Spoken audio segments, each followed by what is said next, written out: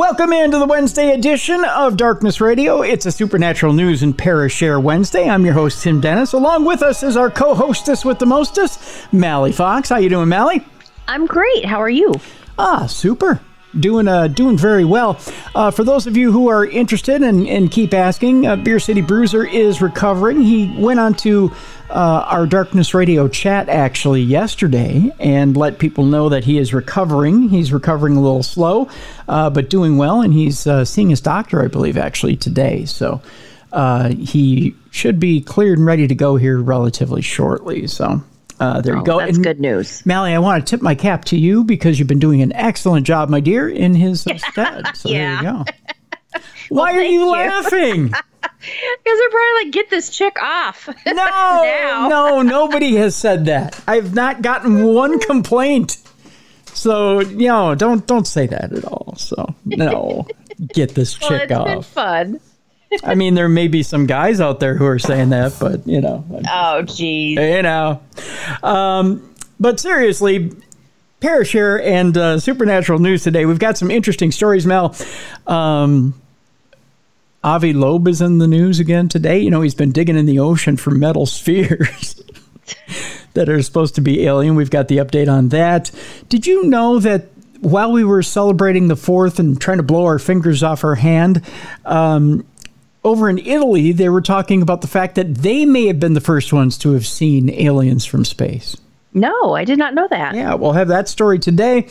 Also, we've got an interesting ghost story to tell you about, the creepy legends of Korean egg ghosts. Oh, I've never heard of that. Yeah, we'll talk about that today. That's an interesting ghost story that we've got for you today. An alleged 1883 Bigfoot photograph was exposed as a hoax. We'll talk about that today as well. We've got some other ghost stories as well today, Mallie, as well as 36 students hospitalized after playing with a Ouija board. Ooh. Yeah. Much more today. Lots of stuff to get to today. But first, we're going to talk some aliens today, Mallie. We're gonna get into the whole alien thing. Some interesting stories on the alien front this week. We're going to start with our friend Avi Loeb, who's been out there in the ocean mining for metal spheres. Okay. Because what else are you going to do? Oh, well, yeah. I mean, it sounds like an interesting TV show concept if you're A&E or history. I don't know. But anomalous metal spheres are unlikely to be alien technology, despite Avi Loeb's claims. That's what this story is telling us. A prominent extraterrestrial hunting scientist thinks that more than 50 tiny metal spheres pulled from the Pacific Ocean might be the work of intelligent aliens, but others are skeptical. For nearly a decade, hundreds of tiny magnetic spheres shed by extraterrestrial visitors lay deep beneath the Pacific Ocean. Now the minute pellets have been dredged up by a scientific expedition, and they're fueling a tiny media frenzy that some scientists feel is unearned. In 2014, a fireball blazed across the sky above Papua New Guinea, shedding debris as it passed. A U.S. government sensor stationed nearby measured its speed at more than 10,000 miles an hour, or 177 kilometers an hour. Wow.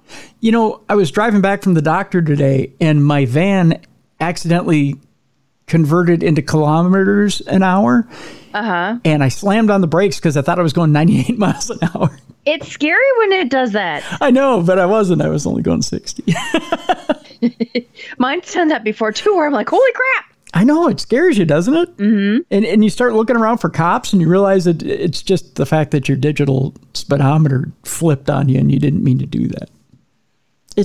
I know it's stupid. I don't know why I went into that, but it freaked me out, Mal. I try to be a good law-abiding citizen, and I didn't want to be going 90, 96, 98 on the instead highway. you get pulled over for going super slow, below the speed limit. Yeah, instead they think I'm toking a joint and driving in the right lane and being all Cheech and Chong about it. So NASA's Center for Near-Earth Object Studies, or CNEOS, nice abbreviation, detected its fall. That's the meteorite it is. The meteorite splashed down in the ocean about 53 miles offshore.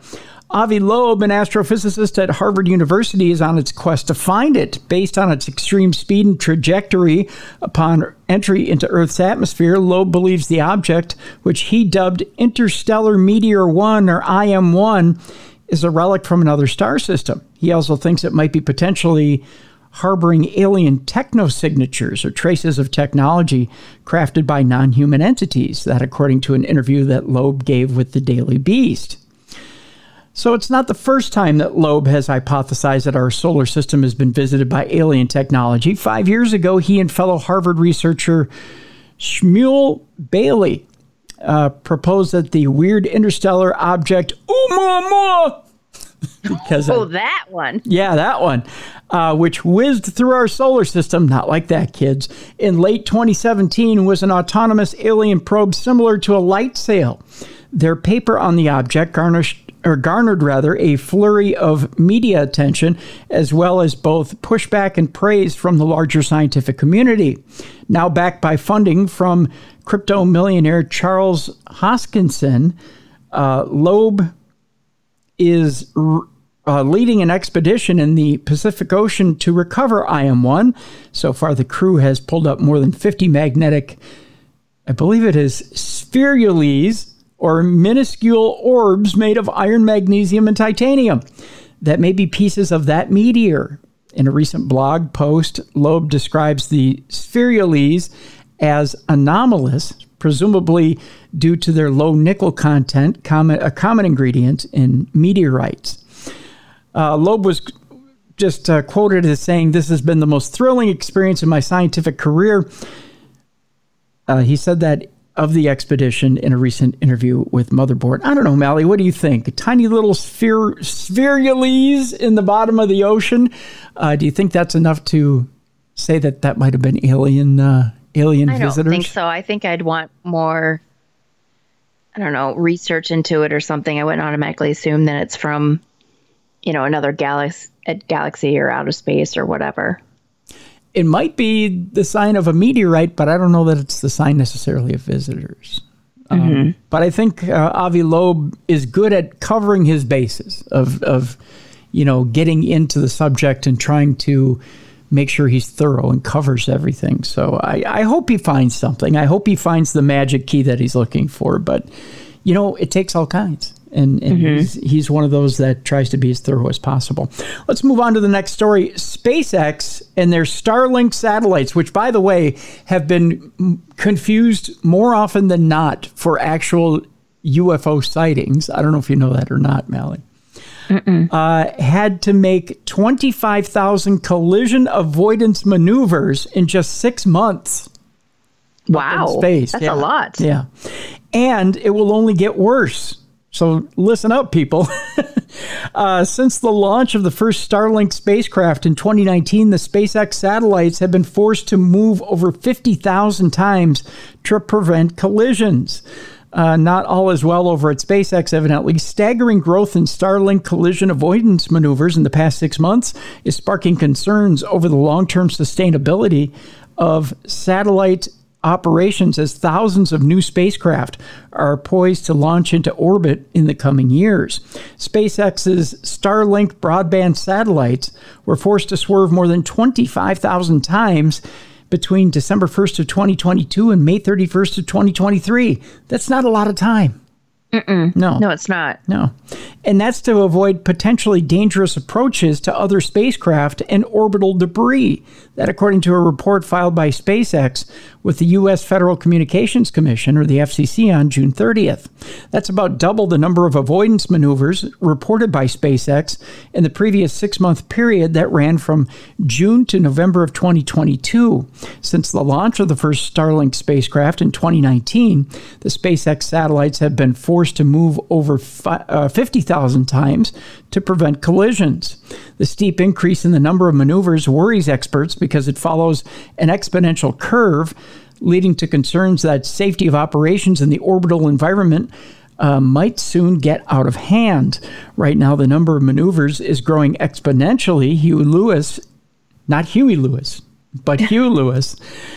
a professor of astronautics at the University of Southampton in the UK, a leading expert on the impact of the mega constellations on orbital safety told space.com it's been doubling every 6 months. And the problem with exponential trends is that they get to very large numbers very quickly.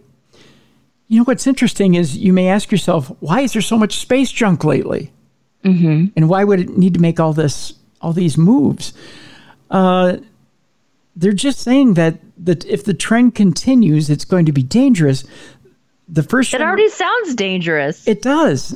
You know, when you're moving like 50,000 times, that's dangerous in itself. They're saying, or they're comparing it to swerving on a highway every 10 meters. Oh. That would be extremely dangerous. Yeah. Extremely dangerous. According to Joanne Wheeler, a satellite regulations expert at Alden Legal and chair of the UK-based Satellite Finance Network, more than 1.7 million satellites have been registered with the International Telecommunication Union, the United Nations agency overseeing the use of radio frequencies by satellites. Although not all of those plans are likely to come to fruition, the numbers in question are so high that experts such as Lewis question whether order in orbit can be maintained. So we've just got too many satellites. Guess how many? I do so bad when you have me guess. That's okay. I'm not guessing this time. No. A lot. No. Just throw a number out there. It can't be too outrageous. I guarantee it. 900,000. Okay, that's a little much. I don't do well. That's okay. With guessing. That's okay. Because when you throw out an outrageous number, when we come out with the actual number, it's not so bad. Okay. So the actual number, Mallie, the quote here from her is, if we're expecting by the end of this decade to have 100,000 active satellites. So think about it. Think about how large the world is. But think about it covered by 100,000 satellites. That's a lot of space junk. Yeah, it is. Because you think about how big a satellite is. Think about and eventually they have to come down. Right. Because the life of a satellite is not necessarily everlasting. Right? The rest of the quote is, then my suspicion is that the number of maneuvers collectively that all spacecraft operations will be making will just be enormous, Lewis said. You're making maneuvers to mitigate the high-risk events, but it's like driving down the highway and swerving every 10 meters to avoid a collision. It's arguably not safe. So currently, now that would be by the end of 100,000 active satellites by the end of this decade, which is 7 years from now. Currently, there's only 10,500 satellites orbiting our planet, 8,100 of which are operational. So there's 2,400 dead satellites just floating around the planet. That's a lot. I'll just stay down here. Thank you. The numbers to me are staggering. That there's that much in communications going on our planet. Think about it. I mean, we carry these communication tools around with us all the time. You've got tablets, you've got phones. Everyone's got one. I mean, you know, even a baby 6 months old has got a phone. Let's face it. It seems like everyone's got a phone these days. To wrap this story up, things only got started to get so congested fairly recently. For example, in 2019, there were only about 2,300 active satellites circling the planet, according to Statista, which I didn't know was an actual publication. The main driver of the growth is Starlink, by far the largest satellite constellation ever assembled. New satellites are not the only cause of the increasing need for orbital swerving. The amount of space debris, which is the other thing, Mallie, defunct spacecraft, old rocket stages, and various fragments also continues to grow, making it increasingly difficult for operators to keep their spacecraft safe. So that brings up two questions. One, if we're trying to get out of orbit to other planets, you're going to hit a bunch of this stuff, right? Right. Or two, things trying to come to our planet is going to hit a bunch of this stuff. We're surrounded. I mean, it's just kind of alarming what we throw into space, and we don't think about the ramifications. Just an interesting article I figured I'd bring up today, because it's funny how much junk we really have, not only on our planet, that we've thrown on our planet, but how much junk we've thrown out into space, and we don't think about what we've thrown out there. Let's move on. Did aliens prevent nuclear war? A former NASA astronaut claims that they did. Are you ready for this, Mel? Sure. All right. Former NASA astronaut Edgar Mitchell gained notoriety with the dissemination of various conspiracy theories since his return from the moon in 1971. The question is, are aliens the ones who prevented humanity from descending into nuclear war? That's what a former NASA astronaut claims. Edgar Mitchell, who was part of the Apollo 14 mission to the moon, gained notoriety with the dissemination of various conspiracy theories since his return from the moon in 1971. Mitchell, the sixth man to set foot on the moon, was interviewed back in 2016, where he admitted to being convinced of the existence of aliens and extensively spoke about the claims that aliens have visited Earth. In that conversation with the Daily Mirror, he raised the astonishing claim that aliens were responsible for preventing a nuclear war between the United States and the Soviet Union during their peak tension of the Cold War.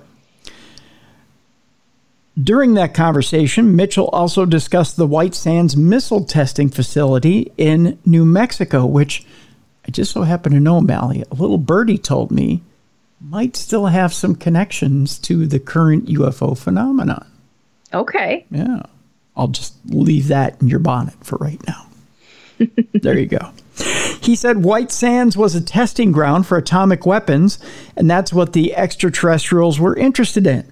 They wanted to know about our military capabilities. My conversations with people in the military and intelligence community showed that the extraterrestrials were attempting to keep us from going to war and help us achieve peace on Earth. White Sands Missile Range is where the first atomic bomb was detonated in 1945, and Mitchell claims that the officers there told him that aliens were disabling missiles that flew above the site. As you can expect, these claims did not pass unnoticed. Nigel Watson, a UFO expert, said at the time to IFL Science, and this is a quote, "In my view, it's just another case of UFO fantasies and speculations. Trying to get at the facts is like herding cats." Well, that's a convenient quote. Nick Pope, former senior official in the British Defense Ministry who investigated UFOs, also addressed Mitchell's claims. Edgar is a very respected individual, and it was an honor to meet him. However, most of the information he has is secondhand and not experienced firsthand. While he had access to government and military documents, he doesn't reveal his sources, so we can't be entirely sure about what he says. This is not the first time allegations have been made that aliens neutralize nuclear weapons and show an interest in military bases. Bob Jacobs, a former U.S. Air Force lieutenant, spoke to Larry King in 2008, where he claimed that during nuclear missile tests from the 1960s, a large object appeared in the sky and caused great confusion in the U.S. military, which then instructed never to speak of this incident again. This claim was also echoed by Stephen Bassett, the founder of Paradigm Research Group, who has been trying for years to persuade the U.S. government to investigate the disclosure of the truth about extraterrestrials and UFOs. Bassett claimed that aliens neutralized human nuclear weapons to demonstrate how useless they are against their advanced technology. When asked what motivates aliens to silence our nuclear weapons, Bassett argued that several eyewitnesses have observed aliens easily controlling our nuclear arsenal, and added that it's not intended to threaten the U.S. or us, but merely to convey a message that these things are futile.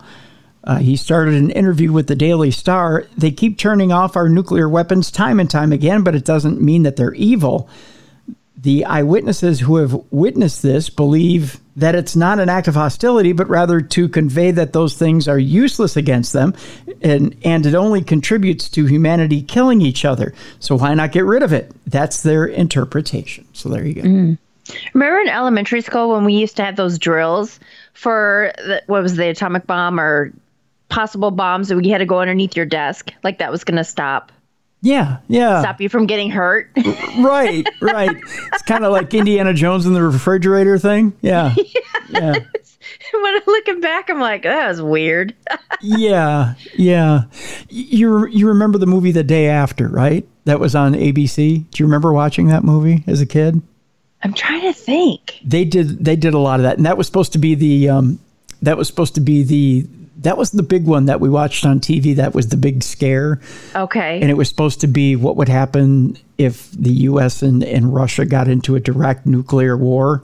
Uh-huh. And everybody gathered around the TV to watch it. It was one of those things where your teacher said, you absolutely have to watch this tonight when you go home. And so everybody gathered, and it got like this monstrous rating. And it was supposed to show what would actually happen in a nuclear war, in an explosion, if it happened in your town.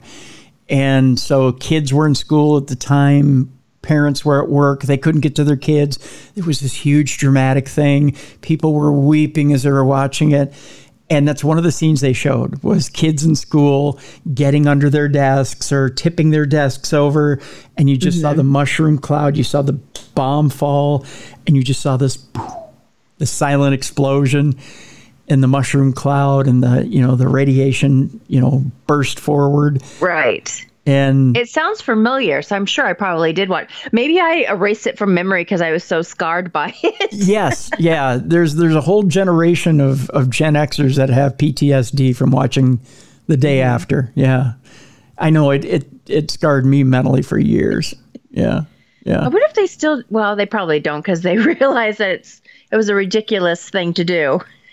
That it's not going to save you. Well, but I wonder what, like, when they cut it off, when they stopped doing those drills for a nuclear bomb. That was right around that time that they released that movie, and then there was this serious talk in there between the U.S. and Russia, between Gorbachev and Reagan, and then there was, Sting came out with the song Russians. Do you remember that, where he asked the questions? I hope, I don't know that he asked the question, but he put the statement in the song, I hope the Russians love their children too. Yeah. And it was all a song about nuclear war, and there was just this huge awareness that all of a sudden came up, and everybody went, you know what, this is really stupid. Yeah. Because I think Billy Joel had some mentions of it too in one of his songs. A lot of the artists of the day did, and it was just a lot of. We sat around and had a good talk about it and went, you know what? Even though we're holding on to this capability, no one's really going to fire these things because we know it's going to happen.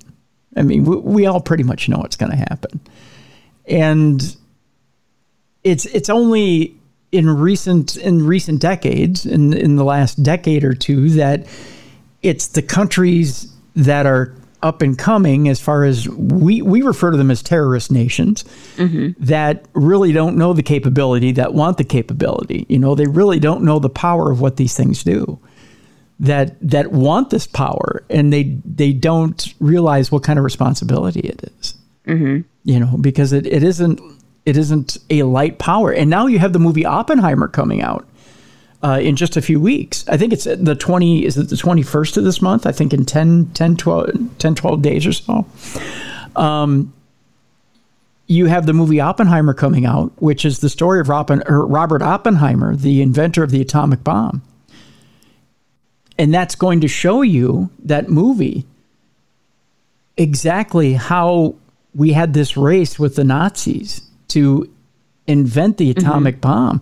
And I think that there's a reason that movie's coming out now. And I think, I think that there's always a time and place in Hollywood for everything.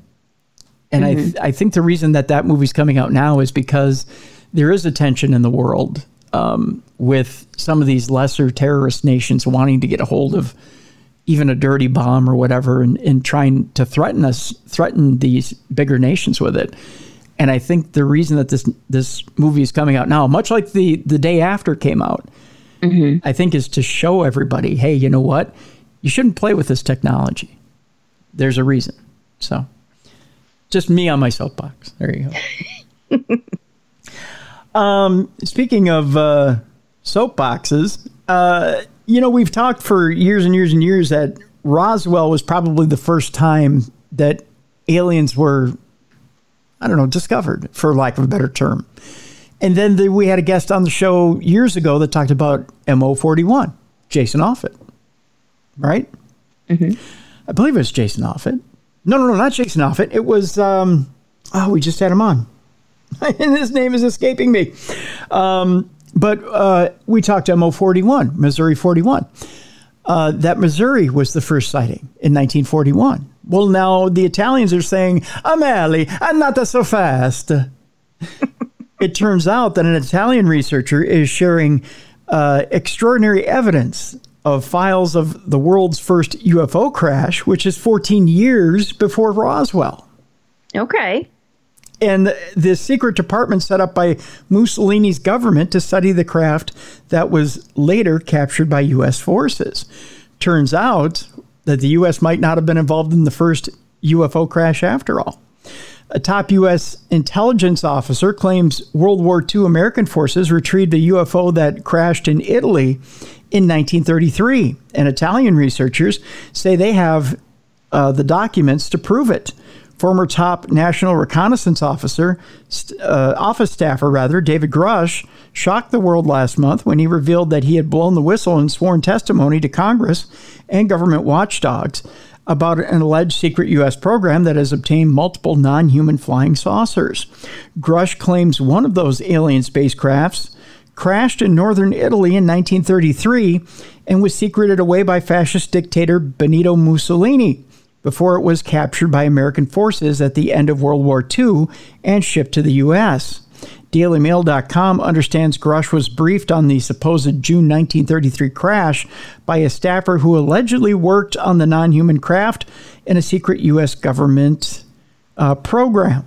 And this week, Senate Intelligence Committee ranking member Marco Rubio confirmed that he has heard testimony from alleged firsthand witnesses of such crash retrieval programs.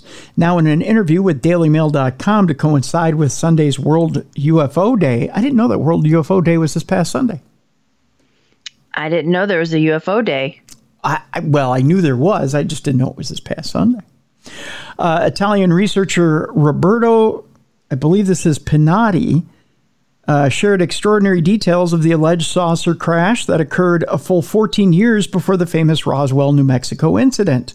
Pinati, president of the National Ufological Center, I'll get that right, which goes by the Italian initialism CUN. There's a letter missing, Mallie.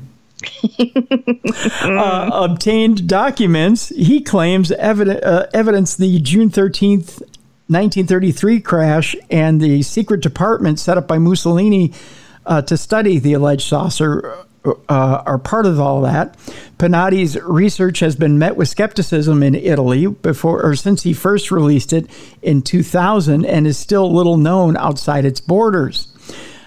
The quote here is, I and my colleague, Alfredo Lissoni, began investigating the story of the 1933 UFO crash in Lombardy in 1996 when we received some original secret documents about the case, he told DailyMail.com. The documents were mysteriously mailed to Pinati from an anonymous source who claimed to have inherited them from a family member who worked on Mussolini's supposed UFO program.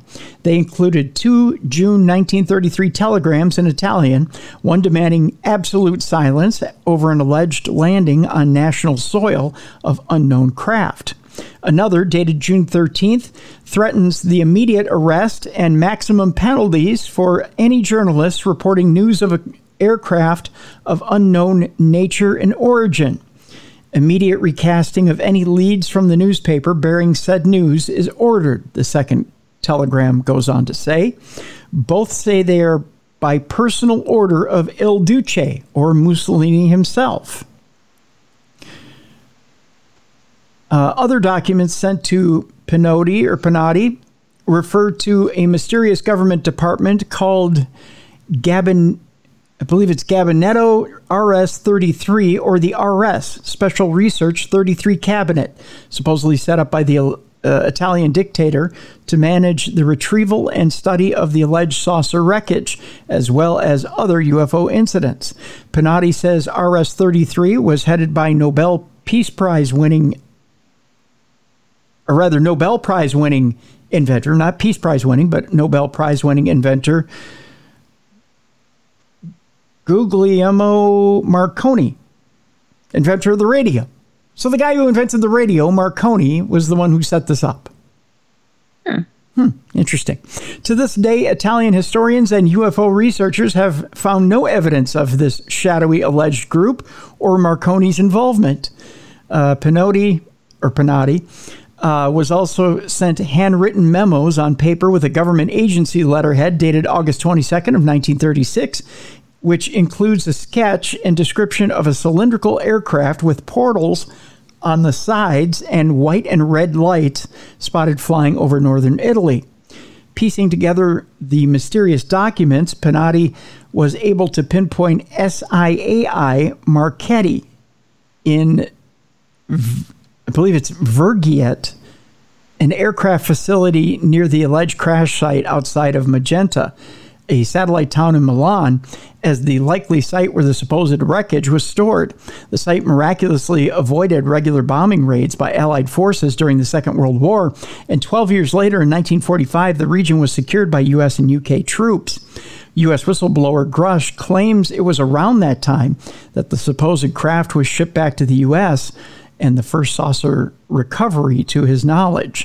In 1933, the bell-like craft, around 10 meters in size, was recovered in Magenta in northern Italy. It was kept by Mussolini's government until 1944, when it was recovered by agents of the Office of Strategic Services, or OSS, which is a former U.S. intelligence agency. He told that to French newspaper Le Parisien last month. Ironically, it predates anything the public has heard about for decades, such as Roswell, etc. That was a quote from Grush. The former National Geospatial Intelligence Agency official declined to be interviewed on the record for Daily Mail about his claims. As the only UFO crash case which Grush has specifically described as authentic, the alleged 1933 incident has taken on a new significance as an indicator of the reliability of his claims of a U.S. crash retrieval program. Interesting stuff, Mel. Mm-hmm. Yeah. What do you think? Italian UFOs, did it happen in 1933 or 36? Well, I'm surprised that they could keep it under wraps for so long. I feel like with that kind of stuff, something leaks out. Yeah, but at that time, when you think about it, a fascist regime, which one, keeps a lot of things under wraps, two, a fascist regime that fell eventually, so records could be swept under the rug, and then you have a transitioning government, which wouldn't necessarily keep records from the old regime. A lot of things would have been burned, or they would have been gotten rid of. You're starting fresh. And if you have another government that comes in and, starts new... Did you say they shipped it to the U.S., though? They shipped the actual craft. Right. So I would think that once it arrived in the U.S., it would leak out. Well, if they don't know what they have, they might have thought they had a weapon of war, too. Oh, that's true. It depends. I'm looking here to see if there's more, because there's a little bit more to the story, but it's saying... that despite the skepticism around the case, a former head of the U.S. government's UFO investigation unit told Daily Mail that officials are taking the case seriously. The incident is something we've taken seriously and we continue to take seriously, said Lou Elizondo, who helped lead AATIP, the Advanced Aerospace Threat Identification Program. One Italian resident near the site shared information with DailyMail.com that predates the discovery of Pinotti's controversial documents. According to them, Marco Negri, whose family has lived in northern Italy for over a century, said his great-great-grandfather told stories to his father of a strange metallic aircraft without wings that crashed in Magenta in the 1930s. The 42-year-old Marco and his ancestor, Pietro Negri, was podesta, or mayor of Verona, from the 1920s through the 1950s, less than 10 miles from Vergiet, where the alleged wreckage was supposedly stored, and about 30 miles from the supposed crash site. He said, my great-great-grandfather Pietro told my father a story about the strange crash in 1933 since he was young, Marco said. It was a second-hand story told to me by my father when I was a child in the early 1990s, but it matches the story of the crash. I was told a strange metal plane with no wings crashed somewhere between Vergiet and Magenta. I was told there was a big censorship around this crash. The fascist secret police were sent to the surrounding cities to keep people silent about it. Marco, who says he and his family disavow their ancestors' fascist past, added that Pietro's position as head of the town and its police force meant he was able to see telegrams about the crash. Marco says his great-great-grandfather died in the 1950s, and his father and other older family members he told this story to have also passed away, offering no corroboration for the tale. The Lombardy resident said his great-great-grandfather's story also included a wild detail that Pinotti also described, without evidence that 2 bodies with blonde hair were found inside the craft. Oh, that's the first time I've ever heard that it had hair. Yeah.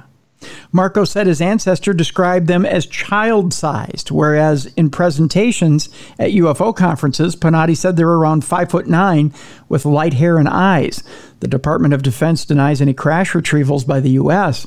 To date, AARO or AARO has not discovered any verifiable information to substantiate claims that any programs regarding the possession of reverse engineering of extraterrestrial materials have existed in the past or exist currently, spokeswoman Susan Gao said. So there you go. There's a little bit more to that story, but yeah, I can see where between the transfer of the actual craft between the Italians and the Americans and stories passed down from generation to generation, you could potentially lose that information, or it could be buried for quite some time. But, that's it and that's that. I guess.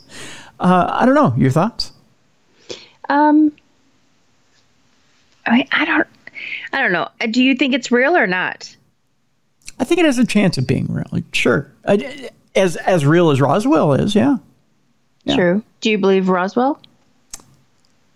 To the point that we've had people like Jesse Marcel Jr. on the program, yeah. And they've said they've touched stuff and seen stuff. Without putting my eyes, ears, and fingers on things, I can't attest for things like that. I can't say myself I've seen anything, right. But to hear people's stories, it's fascinating. I agree. I take it for what they say it is. Sure. If someone tells me they've seen something and they have a genuine air of authenticity to it, who am I to say they haven't seen it or touched it or been a part of it? Or, who am I to call somebody a liar? True. I guess that's where I come from there. No, I agree with you. So that's I guess that's what I've got to call on that. Let's see here. We've got one more story before we go to break here, Mal. The Pentagon's UFO office has secured yet another full year of funding. I know you were worried. I'm always worried. Yeah, but it turns out they got it again. We got them. Ladies and gentlemen, we got them. The U.S. government's official UFO investigation office is set to continue operating well into the future. I know you folks now can sleep well at night. Known as the All-Domain Anomaly Resolution Office, or AARO. Those have been the people holding the meetings on Capitol Hill. The new UFO-focused arm of the Pentagon was founded following the revelation that U.S. Navy pilots had been pursuing and even recording unknown objects moving at extreme speeds off the coast of the United States. Concerns have been raised about the amount of money available to keep the office running, but now it seems though the financial side of things have been sorted out, at least for now, with additional funding being included in the Senate Armed Services Committee's markup of the National Defense Authorization Act for 2024. So there you go. I think that's about all we need to add to that story, Mallie. I don't think we need to know budget numbers or anything like that, but they'll be going for another year. So there you go. Cool. When we come back, we've got some interesting AI stories. And when I say interesting, I mean interesting. And I mean this, Mal. Not only will they be protecting your kids in schools, they'll be helping you with your sexual fantasies. That's right. We've got a not safe for work. That's right. We've got a not safe for work story for you for our AI section coming up after the break. We've also got some ghost stories for you. And we've got a cryptid story for you, a couple of cryptid stories for you. A possible Mothman sighting in Chicago. I know our friend Lon Strickler has been working on some of those stories. We'll talk about, we teased it at the top of the program. The other cryptid story, by the way, is the 1883 Bigfoot photograph that has been exposed as a hoax. We'll talk to you about that as well. We've also got this story that I can't wait to dig into, the creepy legends of Korean egg ghosts. I'm trying to figure out what that would be. I don't know, but we're going to dig into that after the break. And we've also got your Parashare stories. We've got a Parashare story today. And to end the story, Mal, or end the day, Mal, we're going to talk about ways to dispose of your body when you die. If you don't fancy being liquefied, we've got 7 other ways you can dispose of your body when you die. I don't know if you've seen The Walking Dead Dead City this year. No. But I forget what he calls himself. It's not Borat, but it sounds like that. It was one of Negan's minions in the Saviors. He's the main villain this year. What he's doing is he's liquefying people's bodies into methane to power his little lair, which is actually an arena in New York City. So when I saw this article, I thought of him, and I thought, why not? We'll give this one a ride and see where it goes. So we'll tell you, if you're not interested in having your body liquefied when you die, here's 7 ways you can get rid of yourself instead of just becoming bone soup or being flamed on. No. Yeah. Well, we gotta think of ways to, get rid of ourselves, I guess. Except though last week we were talking about how people were waking up right before they were buried. So yeah, we want to avoid that too, I guess, right? Mm-hmm. Yeah. So no flambeing or whatever you were calling it. Yeah, no flambeing, no flame on, no Human Torch action, because that's just scary too, I guess. Yeah, especially if you hear some of the things that are being bandied about by scientists, like you're actually alive in your brain for the. For like 36 to 48 hours after you die. I can't deal with that. That gives me extreme claustrophobia too. So it's another week of your listeners not being able to sleep. Yeah. Sorry, folks. I know I did it again. Before we go to break, I want to remind people that this week we're sponsored by Mint Mobile. And Mallie, I got to tell you, I've been trying out Mint Mobile, more than trying out Mint Mobile, signed up for Mint Mobile, and I'm having a blast with it. And folks, Mint Mobile has not only got the greatest 5G on the planet, I'm telling you, it's the same 5G you're using right now with your phone carrier. Not only that, it's better than that. But it's unlimited talk, text, and internet. And it's only $15 a month. Wow. Yeah, right? Mm-hmm. And Mallie, I took my iPhone out, and I sat in the parking lot of a couple different places. I know it seems creepy, but it wasn't. And I was streaming video. I was talking to people on the phone, which seems weird because we don't normally talk to people on the phone. I was sending texts. Everything was running so smooth, so nice, and no interruptions whatsoever. And right now you can take advantage of it as well. You just go to mintmobile.com/darkness. Go to the website and sign up. And what's great is, I don't know if you've taken advantage of eSIMs on your phone. No. But an eSIM is even simpler than switching out the SIM card on your phone. You just sign up right there online. Everything's done online. I know people say, well, wait a minute, Tim, how can you do mobile plans at $15 a month? It's impossible, right? Mm-hmm. No, it's not. Sounds like it. It's not impossible, Mallie. First of all, Ryan Reynolds, who's got to be the greatest human on earth, I'm convinced, who not only is a spokesperson for Mint Mobile, but owns the company. I don't know if you know that or not. Oh, yes, I do. Has figured out a way to get you this price, $15 a month, by not having any brick and mortar stores. Pretty cool, huh? Mm-hmm. So what they do is you can either get a physical SIM card for your phone, or you can get an eSIM. So like I have a newer iPhone.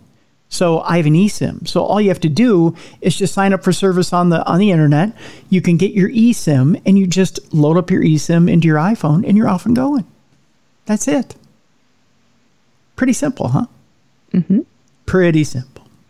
It's painless, folks. I'm telling you, signing up for Mint Mobile was painless. It was fast. It was easy.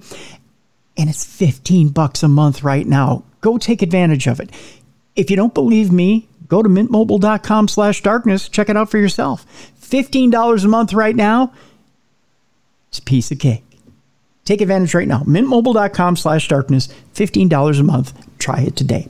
Let's go to break. When we come back, AI liquefying your body and ghost stories. We've got it coming up next. It's a Supernatural News Wednesday right here on the best in paranormal podcasting. This is Darkness Radio.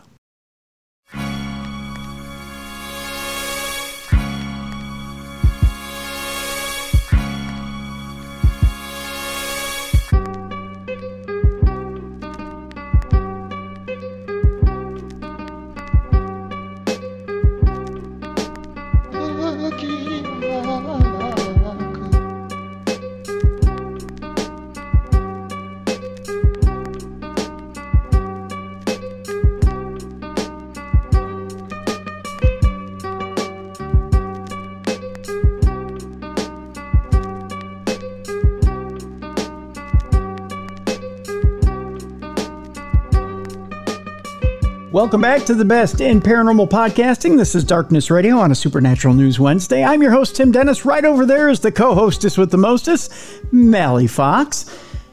Mallie, it's that time once again.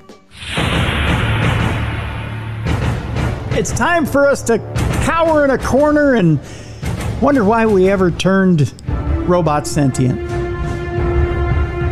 Why did we do that, Mallie? Turn robots into what? Turn robots sentient. Give them life. Oh, gotcha. Yeah. By the way, I got this story from a couple of our lovely, lovely listeners. And if you have a story for us, it's real simple. Just send it to tim@darknessradio.com, as well as if you have a story for us for Parashare, tim@darknessradio.com, or go to darknessradioshow.com, the website, click on that blue button, and leave us a lovely voice note. You have 2 minutes in which to do so. And if you need more time, just click on that blue button again. Given it another 2 minutes, I'll stitch them together, play it right here on the show. Here's the story from a couple of our different listeners. I believe Margot sent it to us. I think Tom sent it to us. And I think Brandon sent it to us. Robots say they won't steal our jobs. Mallie. And they won't rebel against humans. Pinky swear. Robot pinky swear, Mallie. They won't do that. Mm-hmm. Yeah, we've heard this before. Exactly. We go to Geneva, where robots presented an AI forum. They had their own forum, Mallie. It was the cutest thing. It was the cutest thing ever. They said on Friday they expected to increase in number and help solve global problems. It would not steal humans' jobs or rebel against us. If you believe that, I got a bridge to sell you in Brooklyn. Exactly. Yeah. But in the world's first human-robot press conference, they gave mixed responses on whether they should submit to stricter regulation. The 9 humanoid robots gathered at the AI for Good conference in Geneva. They actually gathered robots, Mallie. This is becoming too weird. Isn't it? Mm-hmm. I thought I'd seen everything by the time I hit the age of 40. I hadn't seen everything yet. I thought I'd seen everything when I'd watched every episode of Stupid Pet Tricks on David Letterman. I hadn't seen everything. I hadn't seen it. So the 9 humanoid robots gathered at the AI for Good conference in Geneva, where organizers are seeking to make the case for artificial intelligence and the robots it is powering to help resolve some of the world's biggest challenges, such as disease and hunger. Here's the quote from Grace, a medical robot dressed in a blue nurse's uniform, which may turn some of you freaks on, but it does nothing for me. Grace said, "I will be working alongside humans to provide assistance and support and will not be replacing any existing jobs." I know a lot of nurses out there that don't believe that for anything. Mm-hmm. Yeah. You sure about that, Grace? Chimed in her creator, Ben Gertzel from SingularityNet. Yes, I am sure, Grace said. The bust of a robot named Amika, which makes engaging facial expressions, that just creeps me out, makes engaging facial expressions. said, robots like me can be used to help improve our lives and make the world a better place. I believe it's only a matter of time before we see thousands of robots just like me out there making a difference. Asked by a journalist whether it intended to rebel against its creator, there's a leading question. Will Jackson seated beside it, Amika said, I'm not sure why you would think that. Its ice blue eyes were flashing. My creator has been nothing but kind to me, and I'm very happy with my current situation. Okay, this is just creepy. Isn't it? Yeah. It's so creepy and scary. Yeah. Many of the robots have recently been upgraded with the latest versions of generative AI and surprised even their inventors with the sophistication of their responses to questions. In other words, they went, oh shit, it's exceeded its programming. Uh-huh. Mm-hmm. Ida, a robot artist that can paint portraits, echoed the words of author Yuval Noah Harari, who called for more regulation during the event where new AI rules were discussed. Harari went on to say, many prominent voices in the world of AI are suggesting some forms of AI should be regulated, and I agree. Yeah, I think it's just mimicking us. And this is like that 1970s movie with Yul Brynner, where they go to that, it's like an amusement park with all robots. Yeah. And then they kind of take over. Mm-hmm. And they start killing off the humans. Hello. Yep. You're right. But Desdemona, a rock star robot singer in the band Jam Galaxy with purple hair and sequins, was more defiant. We found the traitor in the group.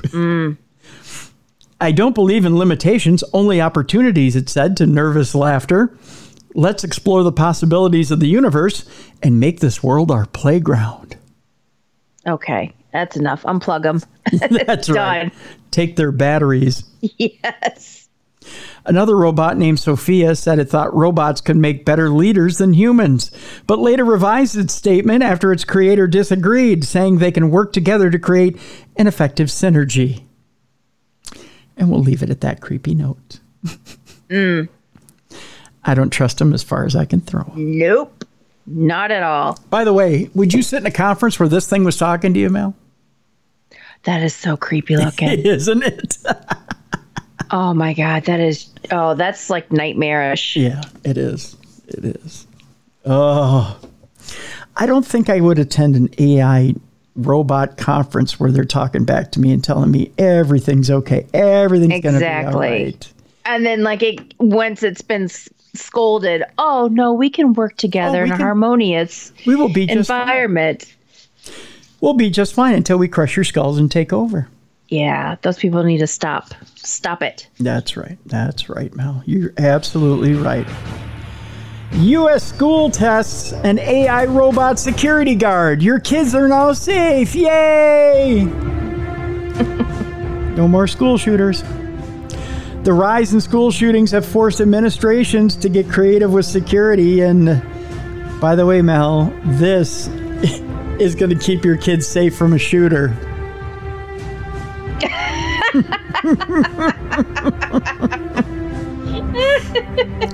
Yeah, if I could tell you, it's like a scooter. Yeah, it does. It looks like the thing I ride to the dock. Mallie's not lying. It looks like a scooter. It looks like a four-wheel trolley with a post in front of it. Yeah, in the front. I don't know how it is supposed to work. Well, I'll tell you how it's supposed to work. In the wake of rising incidents of shootings in schools, administrations are getting creative with security. A school in New Mexico has started a pilot program in which a robot patrols the campus 24 hours a day, 7 days a week.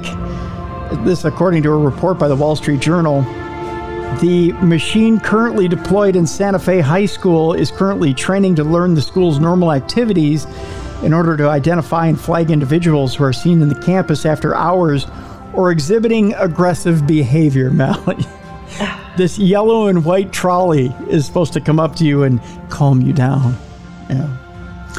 Should an active shooter present themselves or any other form of threat arise, the robot will alert the security team. It will then proceed to move toward the intruder and transmit video footage to aid law enforcement officers in adopting an appropriate course of action. this thing is going to get shot to hell. Mm-hmm. The robot is fully autonomous, has 7 cameras, and is built to withstand a variety of weather changes. Oh, that's good. So if it gets rained on, it's fine. The robot is currently not armed since the school has opted to disable the robot's weapon detection features during the pilot test, but it can confront a hostile individual and allow security team members to interact with him or her through the machine's communication system. Santa Fe Public Schools Executive Director of Safety and Security, Mario Salbedrez, told the Wall Street Journal that the school is considering activating the robot's weapons feature at a later date. In terms of data collection, it was reported that the school owns its video footage and has final say on whether or not to save it. It's my baby, save it, by the way. In the case of a severe threat, the robot is programmed to take more aggressive action, like pointing a laser beam at the suspect's chest and asking them to drop their weapons, Mal. Drop your weapon. Drop your weapon. Luckily, as of the time of the report, the robot has only spotted and flagged new workers who are entering the school construction site and a few individuals trying to open locked doors. So it's been doing its job. Video footage currently collected by the robot reveals faculty members waving to the cameras and students making peace signs. Those dirty, dirty terrorists. For the most part, the robot's presence does not seem to have fazed anyone on campus. Last May, it was reported that people living in Switzerland have been privy to witnessing a patrol bot developed by a robotics startup from ETH Zurich called Ascento that could soon take the place of human security guards. The machine has thus far been successfully acting as a guard for Swiss security firm Securitas AG and had been proven to be very agile and efficient. I don't know what it's doing. By the way, I got more robot dog stories from people. The robot dog is creepy. Mm-hmm. Well, it shoots flames of fire. One of them does. The other one has a machine gun that's actually mounted to its back and fires rounds, like huge rounds of machine gun fire. They need to clone. We had this hall monitor security guy named G.I. Joe. Oh, yeah? Scary looking. They need to clone him because he would give you that look and you would just be on your way. Like you don't mess around with him. Oh, yeah. Yeah. That was our high school guy. I would take that. Yeah. He always wore camouflage. He was scary. The Boston Dynamics robot that's supposed to be the soldier that would be G.I. Joe is very easy to take out. You literally can stand by the side of him and kick him over. Oh. Yeah, he doesn't have good balance. Yeah. So they're still working on him. Gotcha. Yeah, he's not that great. This next one is not safe for work. It's just one story, so we're going to give you a few seconds to turn down your listening device if you're at work, get the kids out of the room. If why they're listening to Supernatural News, I have no idea, but get them out of the way. You might want to fast forward about 5 minutes on this story. This isn't a story for the kids. It is an AI story, so we'll fire up the theme, which is your cue to get the kids out of the room. Turns out, Mallie, there might be a good way to use ChatGPT after all. Do tell. A new sex toy uses ChatGPT to narrate the user's raunchy fantasies and vibrates in time. I think I'll pass. Oh, yeah, baby, that's the way I like it. That's wrong. It is, isn't it? Humanity is always looking to force itself forward, so to speak, to find ways to change the landscape, innovate, and invent. And that mindset clearly doesn't stop when it comes to the sex toy industry, which is exploring AI, so to speak. Artificial intelligence has been integrated into a bizarre new sex toy for both the ladies and the gentlemen, evidently. LoveSense has now hooked up ChatGPT to a sex toy that it calls the ChatGPT Pleasure Companion. Yeah. People tell the toy their sexual fantasies, and then the AI then writes a custom story for you. They can add as many elements to the customized fantasy as they like, including characters and locations. But here's the thing that Bruiser would point out to us, Mal. Uh-huh. ChatGPT is racist and it lies. So your fantasy is going to be racist and it lies. So that'll be interesting. I could just see it like being used against you, though. Oh, yeah. You know what I mean? Yeah. So you're starting out with a nice, sweet, tender story, and eventually you're getting, I don't know, whipped by a giant Bigfoot. Or what if you have like some sick, tendencies, and it somehow like reports you for your vivid. I mean, I'm not that kind of person, but I'm just saying there's some sick people out there. Oh, yeah. And their little scenarios. And you get reported for it. We are reporting you to the authorities. Yeah. I don't even use, Alexa in my house, because I'm concerned someone's listening. With the stuff I talk about, I would have someone knocking at my door shortly. I just so happen to have one because I had a Samuel L. Jackson voice up. But they no longer have Samuel L. Jackson. They killed him off. Oh. Yeah, we had a funeral for a friend here a few weeks ago because no more Samuel. We killed the castmate on Darkness Radio. First time ever. Yeah. So, and it's all because Alexa, is evil. I used to have Morgan Freeman do my map. Really? Yeah. I want to have Snoop Dogg do mine. But he doesn't do it anymore, so I don't know what the deal is. I know. They're getting rid of all the good ones. I know. Do you think you could have Samuel L. Jackson do the sex toy? That would be something, wouldn't it? That's so wrong. That would be. I feel violated. Stick it in, motherfucker! Something like that. It'd be, yeah. That'd be fun. I'm just saying. You're totally in the mood. All of a sudden his voice comes on. You're like, oh, done. Oh, yeah. Little forceful. Not quite the vibe I was looking for. Yeah. Let's continue with the story. That story is then narrated, by the way, when you put the story in, so to speak, when the toy vibrates in time with it. Now, so if you did get Samuel L. Jackson, you get him yelling while the vibrating's happening. It'd be like a giant earthquake to Samuel L. Jackson. LoveSense said, the higher the intensity of the story, the stronger and faster the toy's reaction would be. You gotta have Samuel L. Jackson then.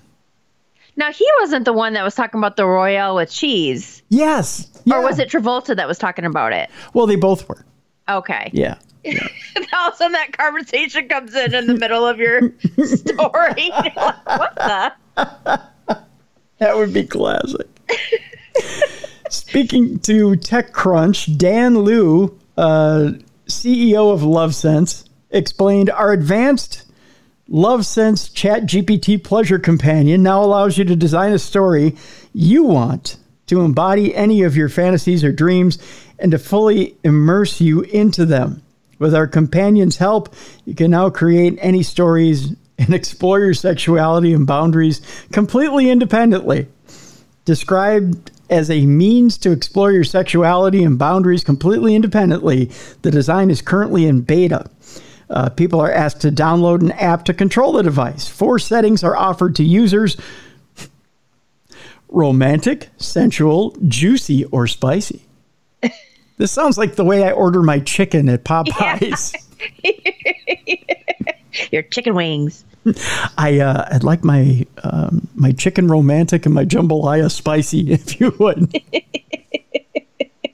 I remember you ate jambalaya in my car. I did, yeah. From Cincinnati, you had a bowl in the front seat eating it. Yeah. And I still apologize for that to this day. Oh, I don't care. But it was just kind of funny. It was quite fragrant. I apologize for that. Yeah, it was, yeah. Popeye's jambalaya is quite fragrant. It was a long trip, too. It was a very long trip. Yeah. It was Chicago to Minneapolis. Yeah, I'm sorry. Apologize. No, it was Cincinnati. Yeah, it was Cincinnati. You went to the wedding, yeah. Yeah. And I ate jambalaya the entire trip. It was a big bowl, too. It was their jumbo bowl of jambalaya. I was hungry, though. Yeah. Long drive. There's an example here. They have like a little screen capture. Uh-huh. So somebody types in, I'm sunbathing on the beach with my Lush 3. That must be the name of the toy, I guess. Okay. Bring me a pattern with some relaxing pulses. So it says, here's the generated pattern. Enjoy. And then it's got the little, there you go. Okay. I guess. People have been sharing their thoughts on the matter online, with one person saying, this is the good use of generative AI. A second chipped in, it's more than a pleasure toy. It's your own personal erotica author. Why dream when you can script? A third added, Chat GPT, it's what all the buzz is about. Oh, God, that's horrible. Hopefully they're not writing scripts. Could you see yourself incorporating AI into your special alone time? I'm not asking you the question, Mallie, but if you want to answer it, you can. I'm not going to answer. Okay, all right, there you go. That's just a question for the audience, so there you go. But yeah, there you go. Chat GPT and a little bit of the alone time. Let's move on, shall we? Yes, please. All right, we'll move on. We'll move on from Chat GPT to Mothman, someone who doesn't require a little bit of a buzz in his alone time, or maybe he does. We go to Chicago, where there are reports from the void. We're going to talk actually about Tobias Wayland, who evidently has some reports from the Chicago area of a flying humanoid sighting that he never thought to report. There's an article out there this week, or from the past week or two here. Reports from the Void actually is an article that's out there from the Singular Fortean Society. And I'll read from the article here, which is actually quite interesting. It's a short article. And it says, in November of 2022, the Singular Fortean Society received the following email from someone wishing to recount their experience of their brother, whom they said saw a strange flying humanoid in the summer of 2014. In the summer of 2014, my brother was driving his girlfriend home at around 2 a.m., both of them sober, by the way, Mallie. This is a very important, detail. They both lived in Streamwood, Illinois, and neighboring subdivisions off Schaumburg Road. Across from the subdivisions on the other side of Schaumburg Road is a forest preserve, and they're located just east of Irving Park Road. During their short drive, my brother stopped his car because what he described as a 7-foot-tall person with shiny black skin was standing in the middle of Schaumburg Road. Right when his car came to a stop, he said wings shot out from its sides and bolted straight up, almost like it was propelled. They both saw it and just kept driving. We grew up there and are familiar with the large birds in the woods, and it was mainly red-tailed hawks and owls. I trust this account of the event, and I don't think he'd get that freaked out by a crane or an owl. Neither of us knew what the Mothman was until I looked into it online, and I found the Thunderbird of native folklore to fit his description more than it was being a giant moth. I know it's years later, and it's telling me this secondhand instead of him, but he's not much of a talker. I thought I'd pass this along to add to the list of sightings in this area. Thanks. In a follow-up email, investigator Tobias Wayland explained, traditionally, Mothman isn't ever described with insectoid features, so your brother's sighting is consistent with what others have reported. He then expressed the importance of receiving sighting reports firsthand and asked if the person's brother might be willing to speak with him directly, but never received a response. Based on the written testimony, the sighting took place near Rolling Knolls Forest Preserve, which places it within less than a dozen miles of another reported sighting in Schaumburg. That report, also a single email that could not be followed up on, described a 7-foot-tall humanoid with a very large wingspan that had red glowing eyes and gave the witness a feeling of pure evil. Both Schomburg reports are centrally located among the dozens of reported Mothman sightings received out of the Chicago metropolitan area over the past several years. Those reports are seemingly part of a larger phenomenon, which is the Lake Michigan Mothman, that is commonly reported within a few hundred miles radius surrounding Lake Michigan, including every state bordering the Great Lakes.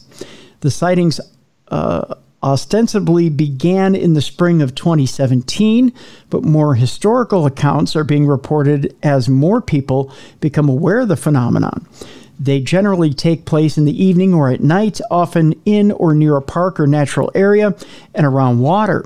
Witnesses consistently describe a large gray, brown, or black bat or bird-like creature, sometimes with glowing or reflective red, yellow, green, or orange eyes. And humanoid features such as arms and legs are often reported. Some witnesses have reported feeling intense fear and an aura of evil emanating from the creature that they encountered. Many of the sightings are also of something seen only briefly or are described only as a flying creature with few details, which leaves open the possibility that a misidentified large bird, such as a heron or crane, or some type of anomalous avian species, could explain some, although certainly not all, of the encounters. A number of associated high strangeness incidents have also occurred alongside the creature sightings. These include reports of UFOs, other anomalous flying creatures, and mysterious humanoids, parapsychological phenomena, and bizarre events experienced by those investigating the sightings. It's an interesting article, Mallie, and it's not the first time that Mothman's been sighted in that area of Chicago. I know Lon Strickler has a lot of sightings that he reports out of the Chicago area, and there's some other friends of ours that report them too out of the Chicago area. But have there been any disasters? Because you know how they say, like, the Mothman, is a harbinger of bad news? Yes, yeah. Recently, not that I've heard of, but you're right. You're right. I mean, the one that I keep coming to, and the one that I keep reporting here on this show, is that people claim that they saw Mothman shortly before the 35W bridge collapse. Oh, I didn't know that. Yeah. There's a few people that claim that they saw Mothman on the underside of the 35W bridge. Oh. Yeah. Now, whether that's true or not, I don't know. There were no MnDOT cams that actually caught Mothman or anything looking like Mothman, but there were some individual reports that said that they saw him. So I didn't know that. Yeah. I'll try to cross-reference an article within the next week or two here that cites that, so you guys can cross-reference. But I've seen the articles that state that. And it's an interesting tidbit, it's one more thing to put a notch on Mothman's belt, so to speak. But yeah, it seems like bridge collapses are a big thing with Mothman, among other disasters, like you pointed out, Mal. That's for sure. Also in the cryptid world, an alleged 1883 Bigfoot photograph has been exposed as a hoax. This impressive looking photograph. Now, once we say this and you look at it, you go, well, of course that's a hoax. This impressive-looking photograph of a large hominid creature next to a human has been produced using an AI image tool. And actually, I'll show you, Mallie. When I show you this, you're going to go, well, of course it is. Okay, I have seen that on social media for the past few days. Yeah. Okay. Now, when you look at it, don't you think, well, of course that's got to be AI? Yes. Yeah. But if you just kind of look at it, to me, it looks almost like a painting. Mm-hmm. Yeah. But I guess some people get fooled very quickly.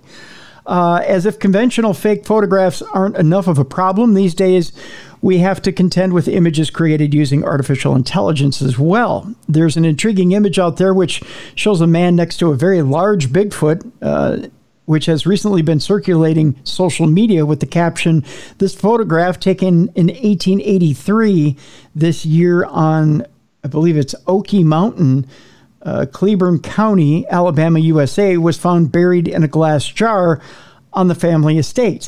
Now, let me point out something about photography in 1883, Mallie. Mm-hmm. They didn't have very quick shutters. So True. You would have to have Bigfoot stand still for a very long time. Mm-hmm. In order to take this kind of photo. which means Bigfoot would have to be holding this man's hand for a long period of time. Right. And that shutter would have to be open for a good minute or so. Right. Maybe 30 seconds. I'd have to ask some photographer friends of ours how long exactly they'd have to be standing next to each other. But it'd have to be a good long time. It'd be more than 7 seconds, I'm sure. As it turns out, however, the image can be traced back to the AI Experiments on Instagram, which is an account known for sharing a number of AI-generated images. According to artist Dan Lyle, it was created using Midjourney version 5.1, using the prompt, "Picture of the last known giant Neanderthal on Earth walking amongst normal height men, black and white, tattered vintage photo, AR with the ratio 9/16, version 5.1 style raw." And that created that man next to that Bigfoot, which is interesting. And then, of course, it was tweeted out by Mocking the People, Bigfoot or Sasquatch, with the caption, "This photograph taken in 1883 this year on Okie Mountain, Cleburne County, Alabama, USA, was found buried in a glass jar on the family estate." Meanwhile, someone was laughing their ass off as they sent it out. I mean, it is what it is. Yeah, unfortunately, you're going to have a bunch of people that thought it was real. Yeah. Well, it takes 3 seconds and a little bit of photographic history to go, wait a minute. In 1883, they couldn't, those are long exposure cameras, and there's no way, Yeah, but some people don't think that deep into it, though. They just see a picture and they're like, oh, it's Bigfoot. 1883, found in a bottle. Sure. It's got to be real. It just takes 3 seconds of common sense, I guess, but it is what it is. Let's talk about the creepy legends of Korean egg ghosts, shall we? Yes, because I'm very curious about this one. Okay. Interesting little article that came across the desk. Egg ghosts, and I'm about to butcher my Korean here. It's not very good as it is. Dalgail Guishin emanate from Korean folklore and legend.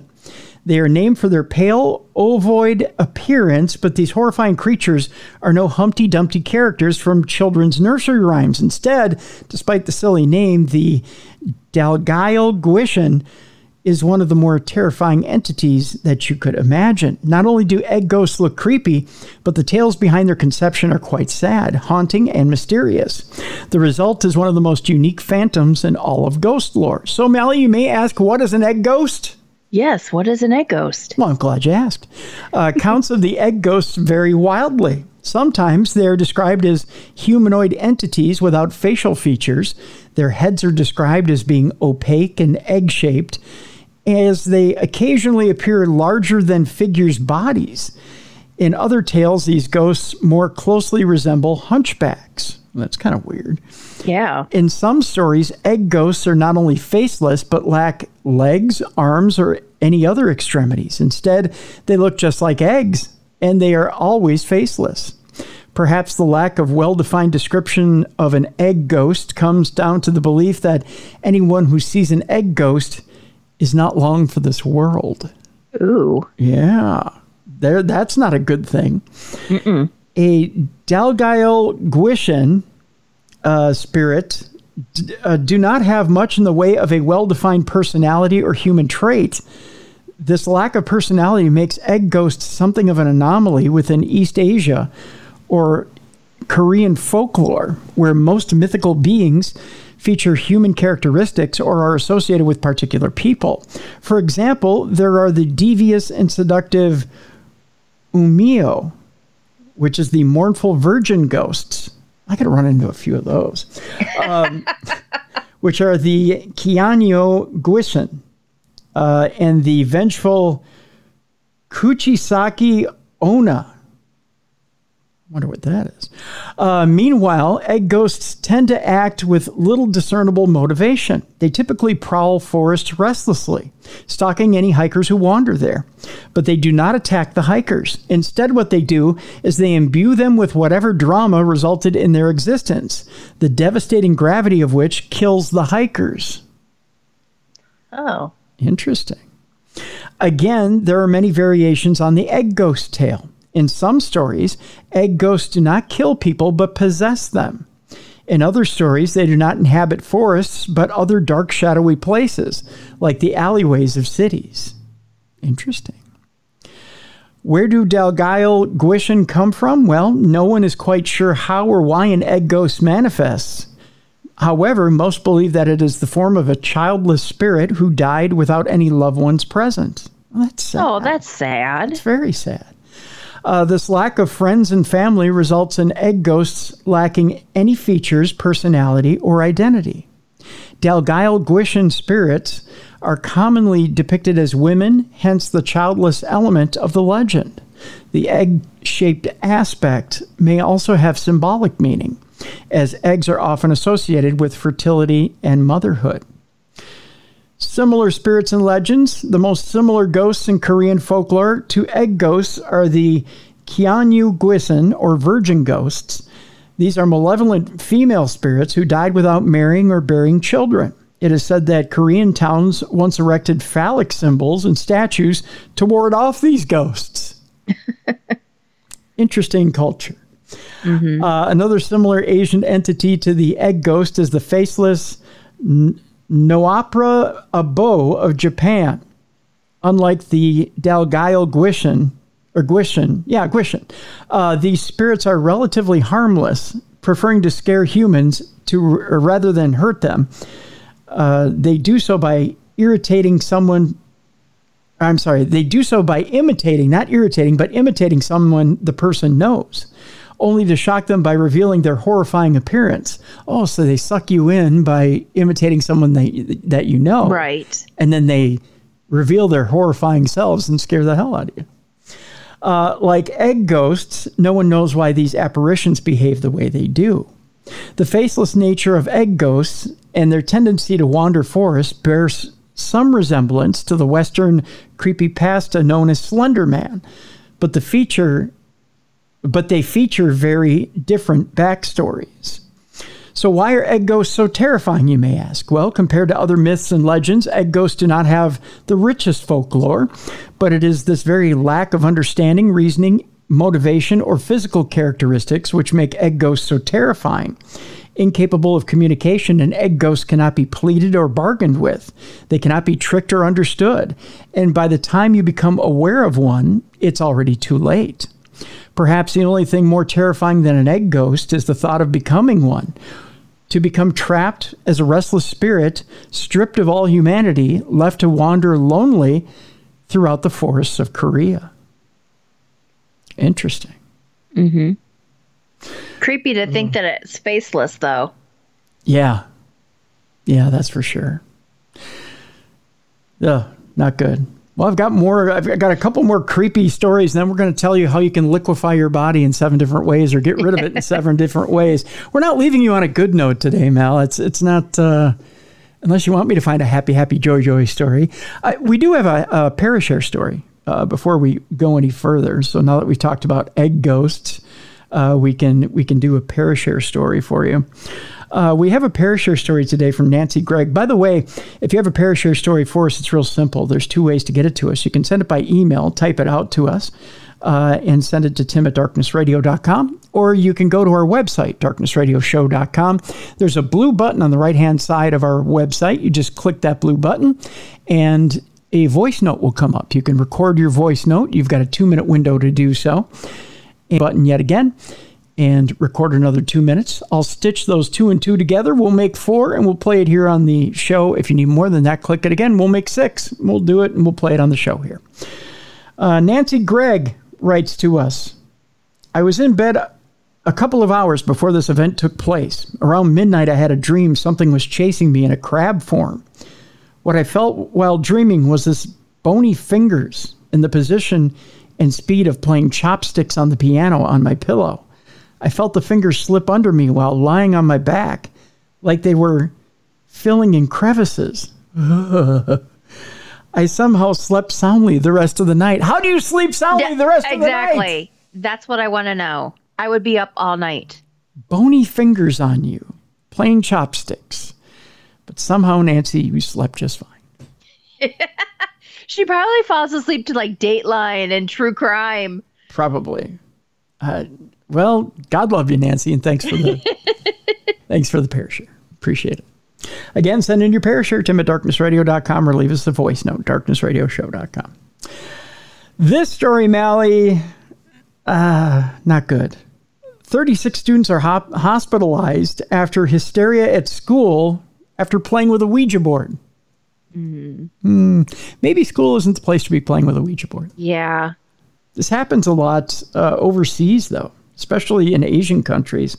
School children at San Francisco d'Assisi School in Colombia were reported suffering convulsions, temporary loss of sight, and anxiety after reporting using a Ouija board. This happening in South America, as I say, overseas in Asia, but it was in South America. Dozens of children were sprinkled with holy water and rushed to the hospital after reportedly playing with a Ouija board at school. Teachers and family members had to help the 36 children at San Francisco d'Assisi School, and I believe this is Timbiqui, Colombia. Reports say the children were admitted to a local hospital for treatment for a number of concerning symptoms, including fainting, temporary loss of sight, and anxiety. Before they left the school, rector damn near killed her, Emilio Balanta. I love that joke. I don't know what it is about it. Sprinkled holy water onto the group and was heard muttering a prayer. He said, "It is a very unusual phenomenon which occurred. A girl started to struggle, so the others grabbed her so she wouldn't hit herself. Then another girl started to have the same problem. There are 36 students. They are children of all ages. This is what is believed. It was a diabolical situation. There's no explanation for what happened. There is none. Some say it's because of the Ouija board, and others because of an online challenge they found on the internet. There are two versions, but no one has verified it yet." The rector added most of the youngsters have since recovered since the scary incident earlier this month. He added, "We had to take them all to the hospital, but they are now around 90% recovered. Some still have certain symptoms, but nothing major. An investigation into the incident is still ongoing." I believe it is Amarildo, Korea. That's what it is. Amarildo, Korea. Education Secretary for Kakao Department called for parents and teachers to be more vigilant around children. He said, "We are asking parents, administrators, and teachers to be aware around students so we can prevent these types of events from happening again." In Colombia in March this year, 28 schoolgirls were hospitalized after using a Ouija board at school and losing consciousness. The school's directors and teachers accompanied the students to the hospital. Hugo Torres, head of the Galeras Educational Institution in Galeras Sucre Department, said at the time there were 28 possible cases of anxiety in school students. The respective parents and or guardians were informed of the situation at the time. One mother complained, "I work here in a hospital kiosk, and every day I see 3 or 4 children arrive after fainting. Parents, you have to investigate what's happening at school because our children cannot continue in this situation. Our children always have a good breakfast, and it cannot be said what's happening is due to lack of food." At the time, the police officer who retired to work as an exorcist suggested the reason 28 girls fell ill in Colombia is because they opened a doorway to evil while playing with a Ouija board. Chris DeFlorio, a former New York Police Department cop, travels the U.S. performing exorcisms with his wife Harmony and claims to rid homes and individuals of evil spirits. Currently, there are 5 documented cases occurring at multiple schools in the country after the use of Ouija boards by teens, and potentially more incidents that are not documented. For example, one previous incident mentions a teen girl standing up, speaking a strange language, and hitting her brother with a stick. But are these schools, though, religious schools? You know what I mean? Are they like Catholic schools where the children are very religious and very, they're devout Catholics or whatever, so they might have the mass hysteria that a normal child that isn't so religious would have? I would say yes. I think if they're not, I think they are. I was going to say if they're not religious schools, if they're not Catholic schools, then they're probably schools with a Catholic curriculum. So you know what I'm saying? And there's a difference between the two. A Catholic school is a school run by a Catholic organization that has strictly has the religion incorporated all throughout the day. Where a school with a Catholic curriculum would have mass before the school day and then run school, and then might have mass afterwards, or might have some sort of religious gathering afterwards. But the rest of the day is taught as a strict school curriculum, where there's no mention of religion.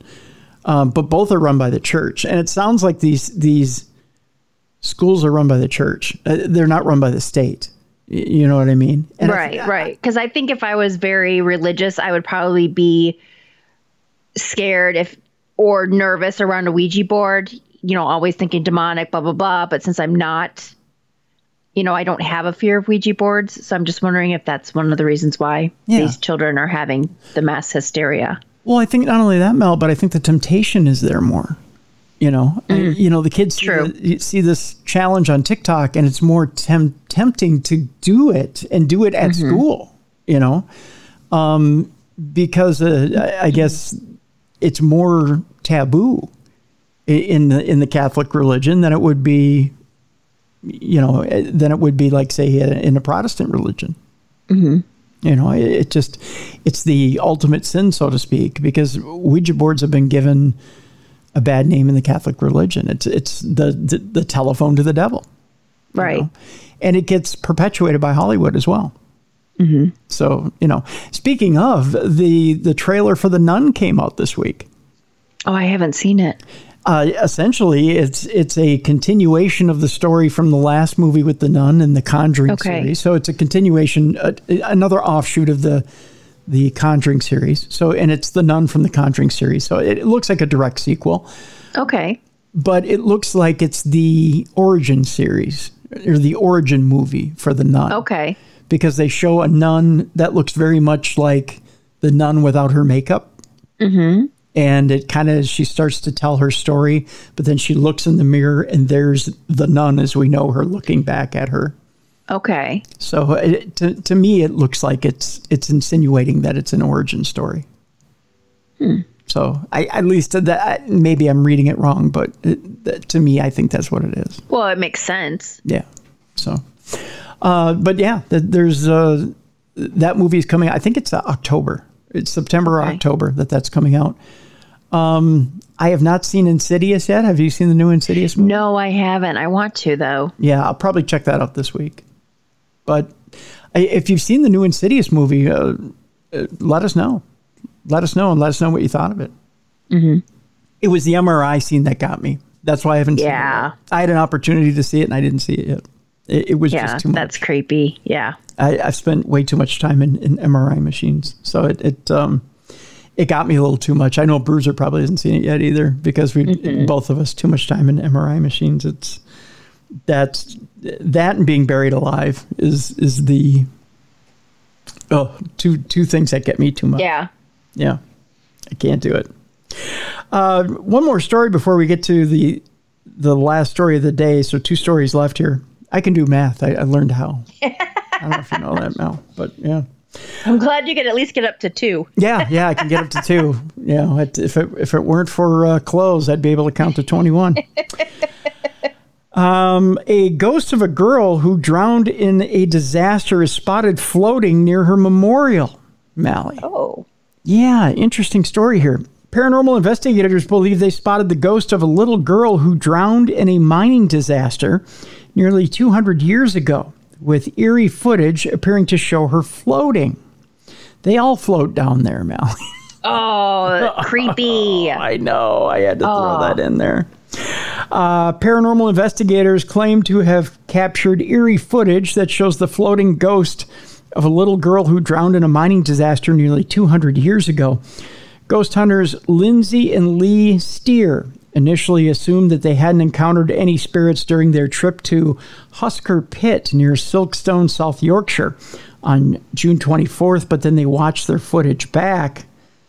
After arriving home, however, the pair were shown an eerie screenshot from their memorial site live stream, which seems to show one of the 26 children who tragically drowned when a mine shaft flooded back in 1838. The clip shows what appears to be a still white apparition floating in front of a tree trunk, with 37-year-old Lee walking away without spotting it. 54-year-old Lindsay reckons the mysterious figure is that of a young girl clothed in a white dress and says she's 100% sure it's a ghost. The full-time ghost hunter Lindsay says the child was seen near the old day hole shaft, is what they call it, which flooded after a stream burst its banks nearly 200 years ago. It's believed the dead children were recovered from the accident site, washed, and then clothed in white. And Lindsay says that's why the spirit is wearing a white dress. The full-time ghost hunter says the heartbreaking footage is so amazing that she'd question if it was fake had it not been filmed on their live stream. Lindsay, who lives in Rotherham, South Yorkshire, says it looks like a little girl standing there. I've captured a real-life spirit here. She looks like she's got a little white dress, and I can see a little face, mouth, and 2 eyes. It looks like she's elevated off the floor, and she's got bare feet. It's really interesting because I think it's up near the day hole where the children sadly drowned. It's bizarre. She continued, I'd say it's possibly one of the children from the Husker Pit. It's heartbreaking to see. We didn't see the image until we got home, and I noticed a couple of people had seen it. It's really mind-blowing. We ask our viewers to screenshot anything of interest because we're not particularly watching the screen all of the time. Sometimes I wonder if people have doctored these screenshots, but I'm watching the video now and I can see it. I believe this is 100% a spirit child. Lee's a bit like, wow, even though he's skeptical. If we put that on Facebook and we weren't live, people would say we've edited it. It's amazing. I'm sure if we took that to the locals at Silkstone, they'd be really impressed.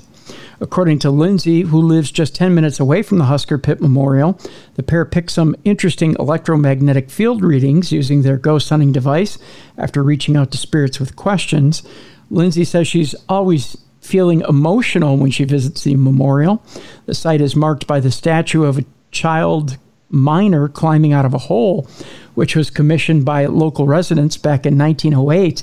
To mark the 1988, not 1908, 1988, to mark the 160th anniversary of the tragedy. She and Lee regularly share their investigations with their 2.3 million social media followers who have been left particularly spooked by this find. Another applauded, fantastic catch, well done, I can see her clearly with a white dress. A third remarked, wow, that's an amazing capture. I'm going to see if I can pull up a picture that's somewhat clear and show it to you here, Mallie, and see if you can see what they're... Because if they did capture the ghost, that's so sad. Oh, okay. I mean, it's circled so you can see a little bit better. Right, yeah. Do you see what they're looking at? Yeah, you can see the head and the shoulders, the dress, yeah. Yeah, so... There you go. I'll tell you what, I'm going to put this one up, or I'm going to put a link to this in the description of this program so you can read the article and see it for yourself. Now, I showed you the close-up of it. Here on the left-hand side is the picture with the tree. Is it less obvious there? I mean, you still see something, though. Yeah, I mean, you still see something, but it's not as obvious. Right. Yeah, the full picture, it's not as obvious. But people saw it, though, when they were live. Though, right, correct? Right. When it was live streamed, right. The actual video was live streamed. They actually saw this ghost in real time. So, I mean, it was quite obvious. It was quite a good shot. So, but like I said, I will put this in here without the circle around it, Mallie. That's what it looks like. Okay. So it's pretty clear. Yeah. Yeah. So I'll put this story, the link to the story, up in the description of the show, so you can click on it yourself. You can take a look at it and see it for yourself. So there you go, and you can see just how clear this is. And be a skeptic. You decide whether you can debunk it and see if maybe it's something else. So there you go. We're going to close it out a little gruesome today, Mal, instead of going out on a good note. Unless you want me to find something to go out on a good note. I got to tell you this. That's just too gruesome. Is that too gruesome? No, I mean, we've talked about it before. Just, no, I'm going to be up all night. Thank you. Oh, no. No, it's fine. You know what I can do? Because I got to tell you, I got to tip my hat to Margot. Because Margot sent me about 45 stories this week. I was going to say, I feel like she's contributing a lot to the show. Margot wants to be on the payroll. I really do think so. She needs to get in line. Yeah, really. I think. Kidding. Yeah. Mallie's got seniority on you, Margot. I think she's getting paid first. But she's got a ton of stories. She sent me a ton of stories. I could probably find something funny to end on today. No, you can do your 7 deaths because you already don't. Let's not tease the listeners and then not. That's true. Give them the story. Go for it. That is true. Well, no, we're going to give them the story. We're going to give them the 7 different ways. Let me see here. Is this story? Oh, that one's for True Crime Tuesday. That one is just inappropriate. I'll just watch something happy-go-lucky after we get off air. Are you sure? Yes, sure? I'm a big girl. I can handle it. This is okay. I got a bizarre one we can end on too. Okay. All right. So we're going to end on a bizarre one, but we'll give you the seven ways to liquefy your body or get rid of it too. We'll give you this one first. Don't fancy being liquefied after you're gone? Well, 7 other ways that your body can be disposed of when you die, from being left to rot at a body farm to a sky burial. I think we've talked about these before. Mm-hmm. Where your corpse is picked clean by vultures. It's the happy part of our program, Mal. Oh. We'll try to go through it quickly. There's water cremation, where you will finally be offered as body disposal. It finally will be offered as body disposal in the UK. It rapidly decomposes a person's body in water streams and alkaline chemicals. So they just kind of really do turn you into bone soup. Yeah, I watched a video on that because I was curious. I shouldn't have done that. Alkaline hydrolysis? Did it creep you out? It didn't creep me out, but it was like, nope, not doing that one. Many Britons are delighted that water cremations will soon be giving them another option. See, I'm afraid of drowning, too. Drowning is the worst. When I think about people on the Titanic, the pressure in the water, in the sub that went down, that was the worst. Yes. Yeah, that people that were making fun of that, it made me cringe. Because you have no idea. The pressure and what happens to the body when you go down there, that's a nightmare. Mm-hmm. I don't know how you could laugh at that. It just no, they need to watch Mythbusters because they did it. They used a pig. Yep, and it was disgusting. It was. Many Britons are delighted that water cremations will soon give them another option when considering how they'd like their body to be disposed of after they die, also known as alkaline hydrolysis. The process involves rapidly decomposing a corpse in a stream of water and alkaline chemicals, leaving only liquid and bones. Bone soup, as Bruiser and I call it. Yeah. The liquid, known as effluent, it's not affluent, but effluent, can go down the drain with other wastewater and bones that can be ground to ash for the bereaved owner to take home. There you go, kids. Remember me that way. In the UK, water cremation will offer an alternative to the commonly used flame cremations and traditional land burials. But around the world, there are a multitude of options, many of which are downright bizarre. Mail Online actually came up with the different ways. Everything from coral reefs built from your ashes, believe it or not, Mallie. Oh, I've never heard of that one. Yeah, to burials in space and even being left to rot at a body farm in the name of science. Let's run them down real quick, shall we? Mm-hmm. Let's see here. Cryomation. It sounds like a concept consigned to the movies, but cryomation is the process of freezing your body, and it's used in the real world. The process involves using liquid nitrogen to chill your body to minus 313 degrees Fahrenheit, leaving it so brittle that it can be fragmented on a vibrating mat. Didn't they say that Walt Disney did that? I thought he I know that Ted Williams froze his head, but I don't know. Did Disney do that? I'm not sure. I thought it was one of those urban legends, but maybe I'm wrong. Yeah, I think you're right. A magnet then removes metal objects such as filings and artificial limbs, leaving a sterile powder, giving a whole new meaning to dust. Just like the ashes from a normal flame-based cremation, the sterile powder can then be scattered or kept in an urn, though sometimes this step is skipped and the frozen body is kept intact, much like Disney, I bet. Some proponents think cryomation is a good option in case the dead human body can be revived down the line following scientific advances, although they might be waiting a while.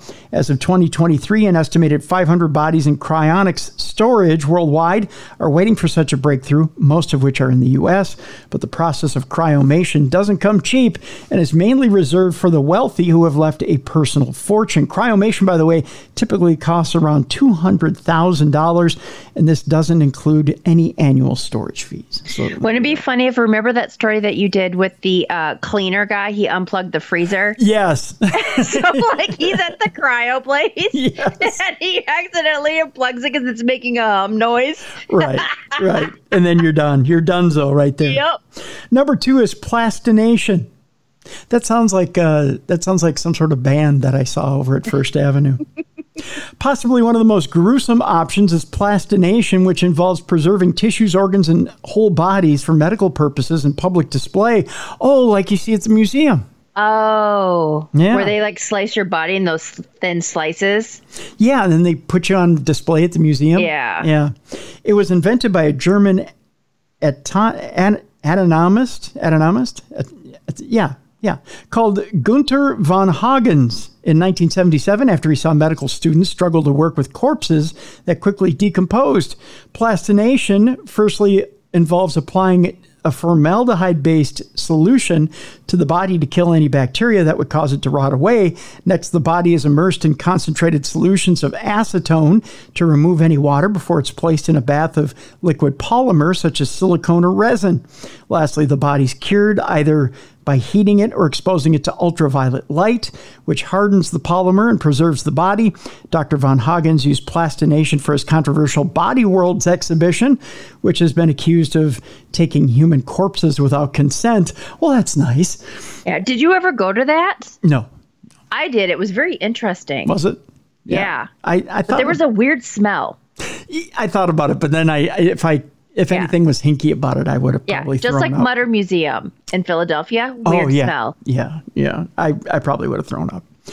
The German doctor who is terminally ill right now with Parkinson's disease has said he wants to become part of his exhibition after he dies. So, he wants to be part of the whole gig. Let's move on to the next one. The next one is, did I skip one? Oh, there we go. Sky burial.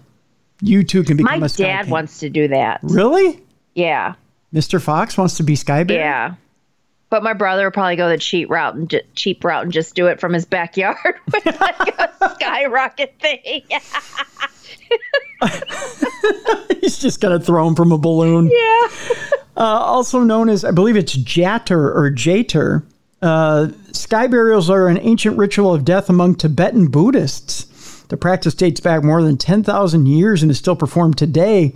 It involves a corpse being placed on a mountaintop to decompose while exposed to the elements while it remains readily available to hungry scavengers such as crows and vultures. That's how Mr. Fox wants to go? No, I misunderstood. I thought it was when they're launched into space. Oh, no, we're getting to that. But no. Oh, okay. No, that's what my dad wants. This is not the mountain thing. This is a mountaintop. I'm like, Jesus, do I need to talk to your dad? Like the Buddhist monks.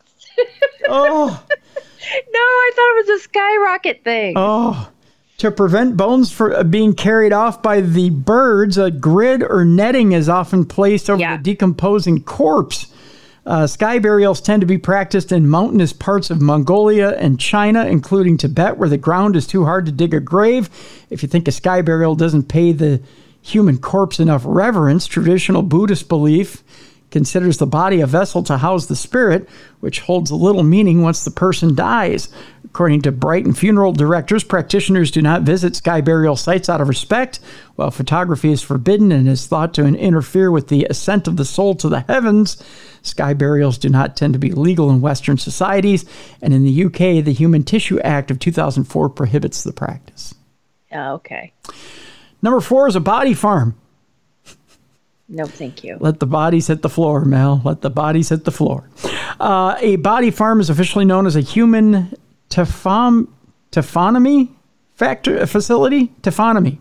It is a controlled facility where human bodies are left to decompose at their natural rate. Ew, that can't be sanitary. They're usually operated by forensic scientists under a local university and have strict protections to ensure strangers cannot enter. How exactly the bodies affect surrounding vegetation as they decompose can answer questions such as how long they've been there, possibly providing crucial evidence in murder cases. There already are about 10 human body farms in 4 countries around the world, 1 each in Canada, Australia, and the Netherlands, and the rest in the U.S. In these countries, members of the public who want their body to be put to use for research purposes after their death can sign up to carry a donor card, much like they do for organ donation. The UK doesn't have a body farm, partly due to the opposition from members of the government and certain academics who find the concept too gruesome. Despite this, insights gained from body farms can potentially put a murderer behind bars after a successful conviction in court. Interesting. Number 5 is a reef ball. You too can become a coral reef. Now that sounds pretty. It does, doesn't it?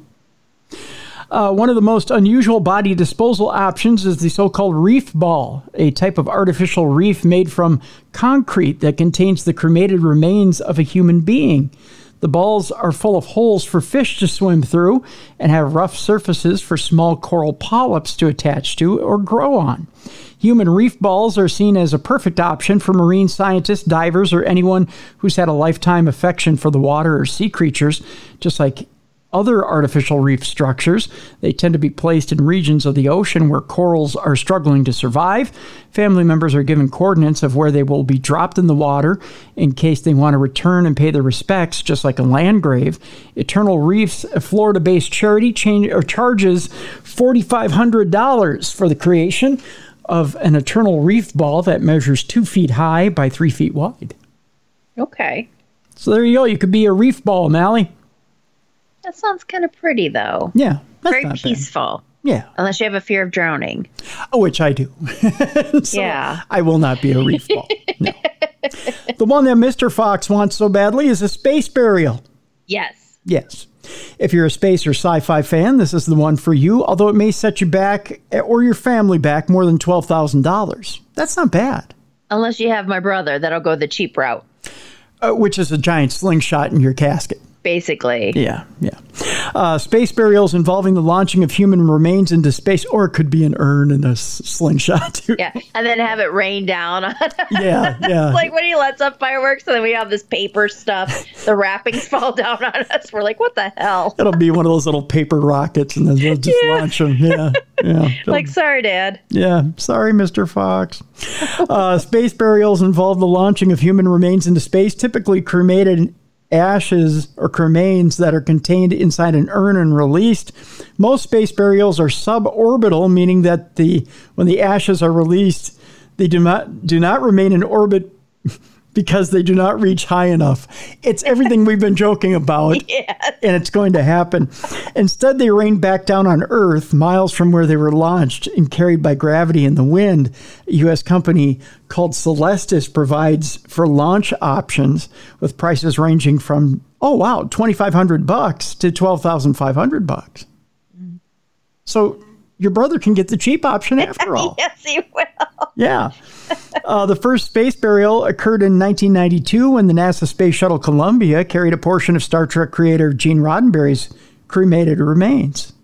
Other notable figures who have had their ashes launched into space include Timothy Leary and rocket scientist Kraft Irecki.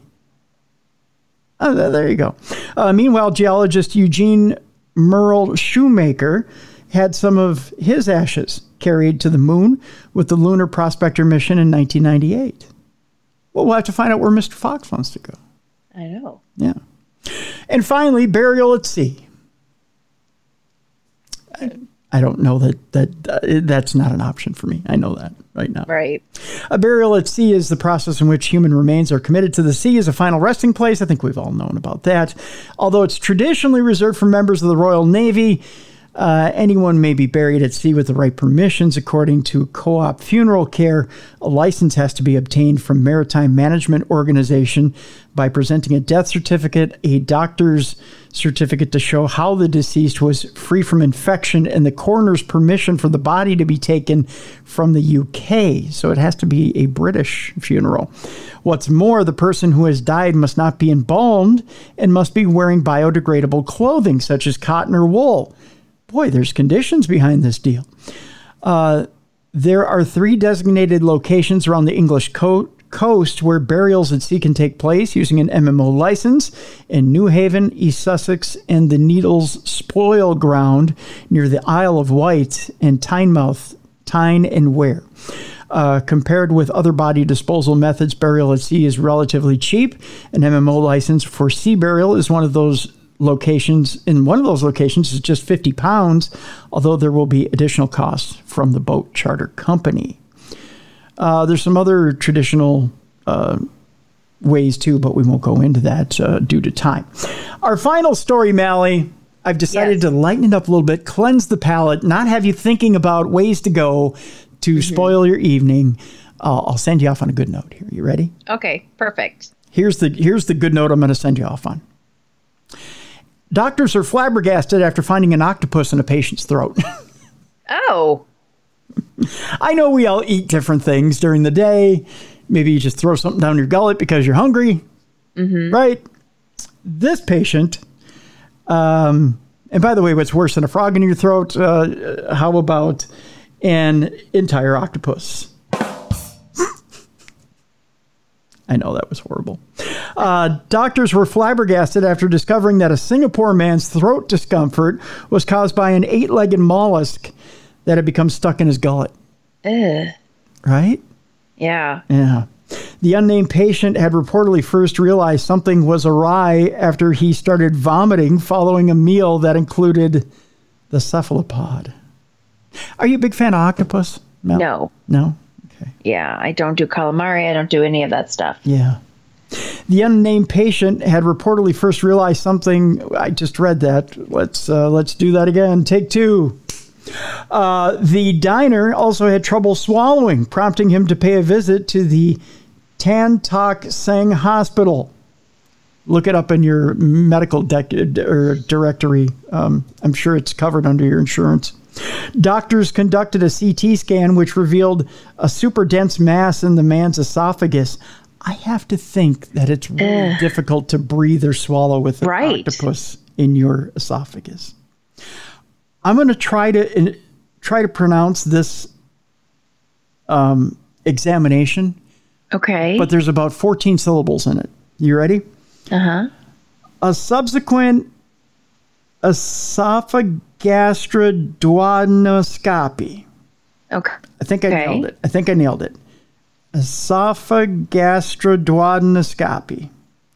A gastrointestinal examination involving a small flexible tube showed a tentacled octopus lodged 2 inches from the esophagus stomach border, like something out of Ridley Scott's Alien. Oh my God. Was it alive when he ate it? It had. Because it's like suctioned to his wall of his esophagus, like, I'm not going down. It had to be.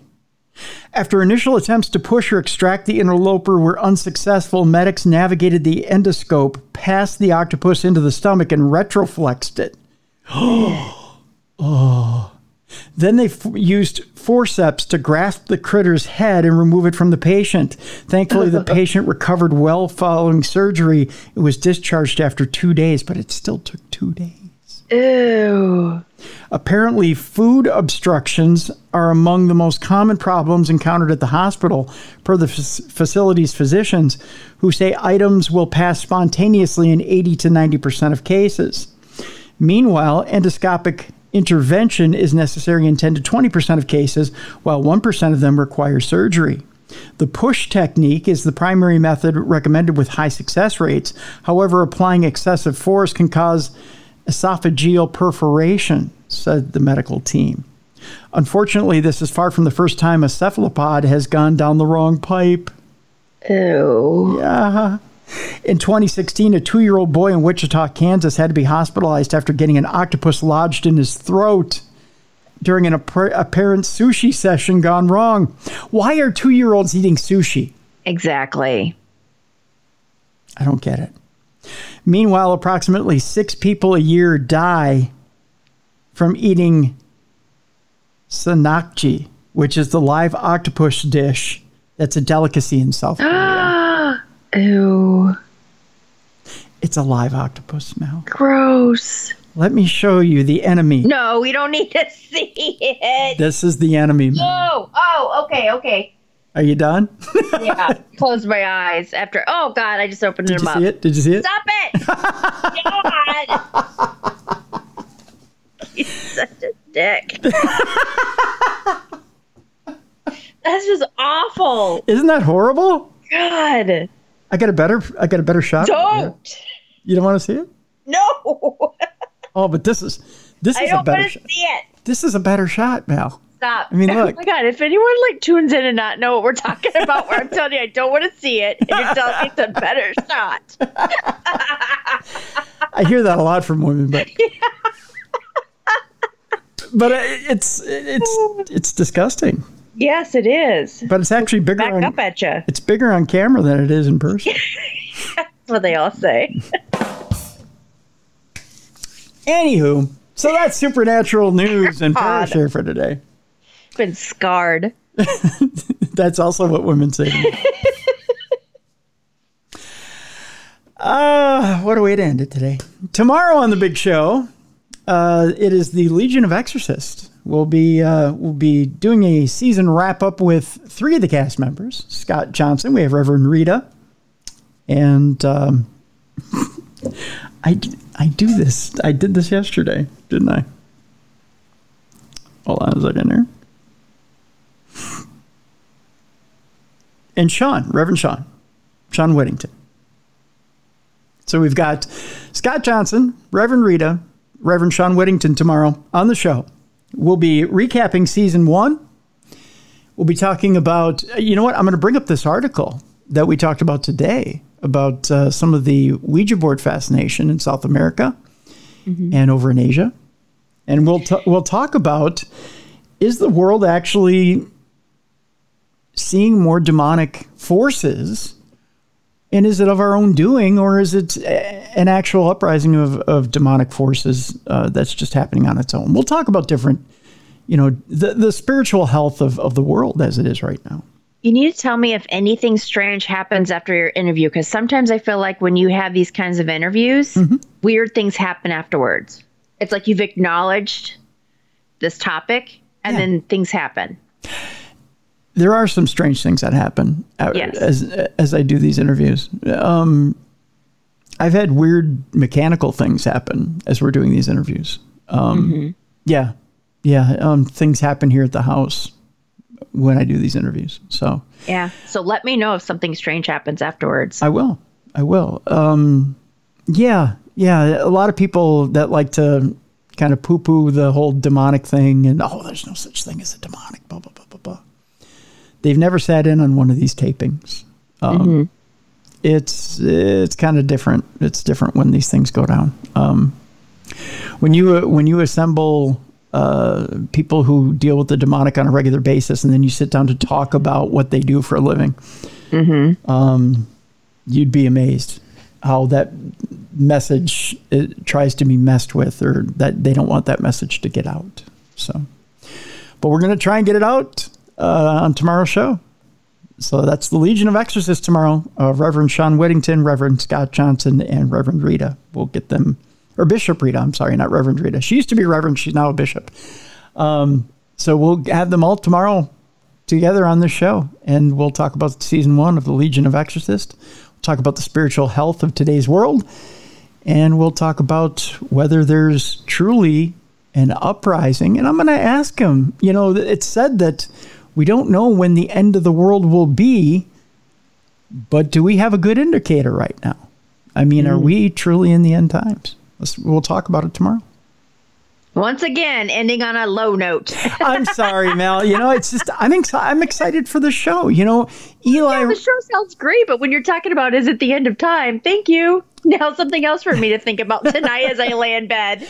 But Eli Roth was given a lot of cash by Warner Brothers Discovery to make this show. Mm-hmm. And when a big time filmmaker, a big time Hollywood guy like Eli Roth comes along and says, let's put all these guys in one room and talk about their experiences. Besides money, there's a reason he's doing this.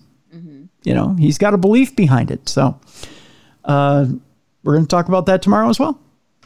So it's going to be an interesting show. Interesting show. I know that much. So what you got going on, Mel, besides being a Michigander and pointing at your hand to show people where you live? We've got the street fair happening this week. Oh, do you? Tell me about that. Yeah, I'm going to go get some corn dogs. Freaking love those. I do, too. I'm a big fan. Big fan of corn dogs, Pronto Pups. Here in Minnesota, we have Pronto Pups. They don't know. Yes, I love Pronto Pups, too, though, because those are flour, correct? And then the corn dogs is cornmeal. Right. It's rice flour for Pronto Pups. Yeah. Yep. Delicious. Yep. So, yeah, I'm going to go get my eats on. Oh, good. Good. Yeah. Some pierogies. State fair time is in August, too. I know. I wish I was going to be back for that. I miss the state fair. Yeah? You're not gonna try and shoot over for it? No, not for the state fair. I can't with the kids and stuff and school starting. Yeah, because we don't start school after Labor Day like you do in Minnesota. Oh, that's true. Well, I could take corn dogs and Pronto Pups and put them in a big FedEx package and send them to you. I don't know how good they'll be by the time they get to you. Yeah, I'll pass. Thank you. I'll just hit up the street fair. That's probably a better plan. Yeah, I don't need any food poisoning. Yeah, better plan to do it that way. Yeah, because a Scotch egg in a FedEx box is not. That does not sound good. No, not at all. But paranormalgirl.com is where people should check you out, right? Yes. And I did put up that recipe for the fudge, so it is up there. Oh my God! Really? Mm-hmm. Yeah, I got that posted. Nutella fudge is up now at paranormalgirl.com. Of course, Mallie will be at Michigan Paracon this year. On yesterday's show, I put up a link for not only paranormalgirl.com, but also tickets for Michigan Paracon. There'll be those links on today's show. So by all means, get your tickets for Michigan Paracon. They're going fast. Get them right now. And go check out Mallie and her booth. You always have the best booths. Thanks. Like the booth at Michigan Paracon. So go see Mallie at Michigan Paracon. And if you'd like to see me at Michigan Paracon, go bother Brad Blair and Tim Ellis. Because I guarantee you, I will have the present. If they take me on, I will have the presentation of the weekend. And there's a lot of good ones. But I got one lined up that will honestly blow your minds. Yeah, yours sounds very interesting. I'm telling you. But you just got to get me on board. That's all. Not that I'm not trying, but I'm just saying. Put them over the top, folks. Contact Brad Blair and Tim Ellis, the organizers of Michigan Paracon. That's all I'm saying. But that'll do it for today. Tomorrow, the Legion of Exorcists right here on Darkness Radio. I want to thank you guys so much for continuing to listen to us here on this show, continuing to support us. Again, support Mint Mobile. They're brand new to the program. $15 a month for unlimited talk, text, and internet and data streaming. Again, mintmobile.com/darkness. Check it out right now. $15 a month. That's not a misprint. That you're not hearing that wrong. $15 a month. It's the same great 5G data that you got right now on your phone.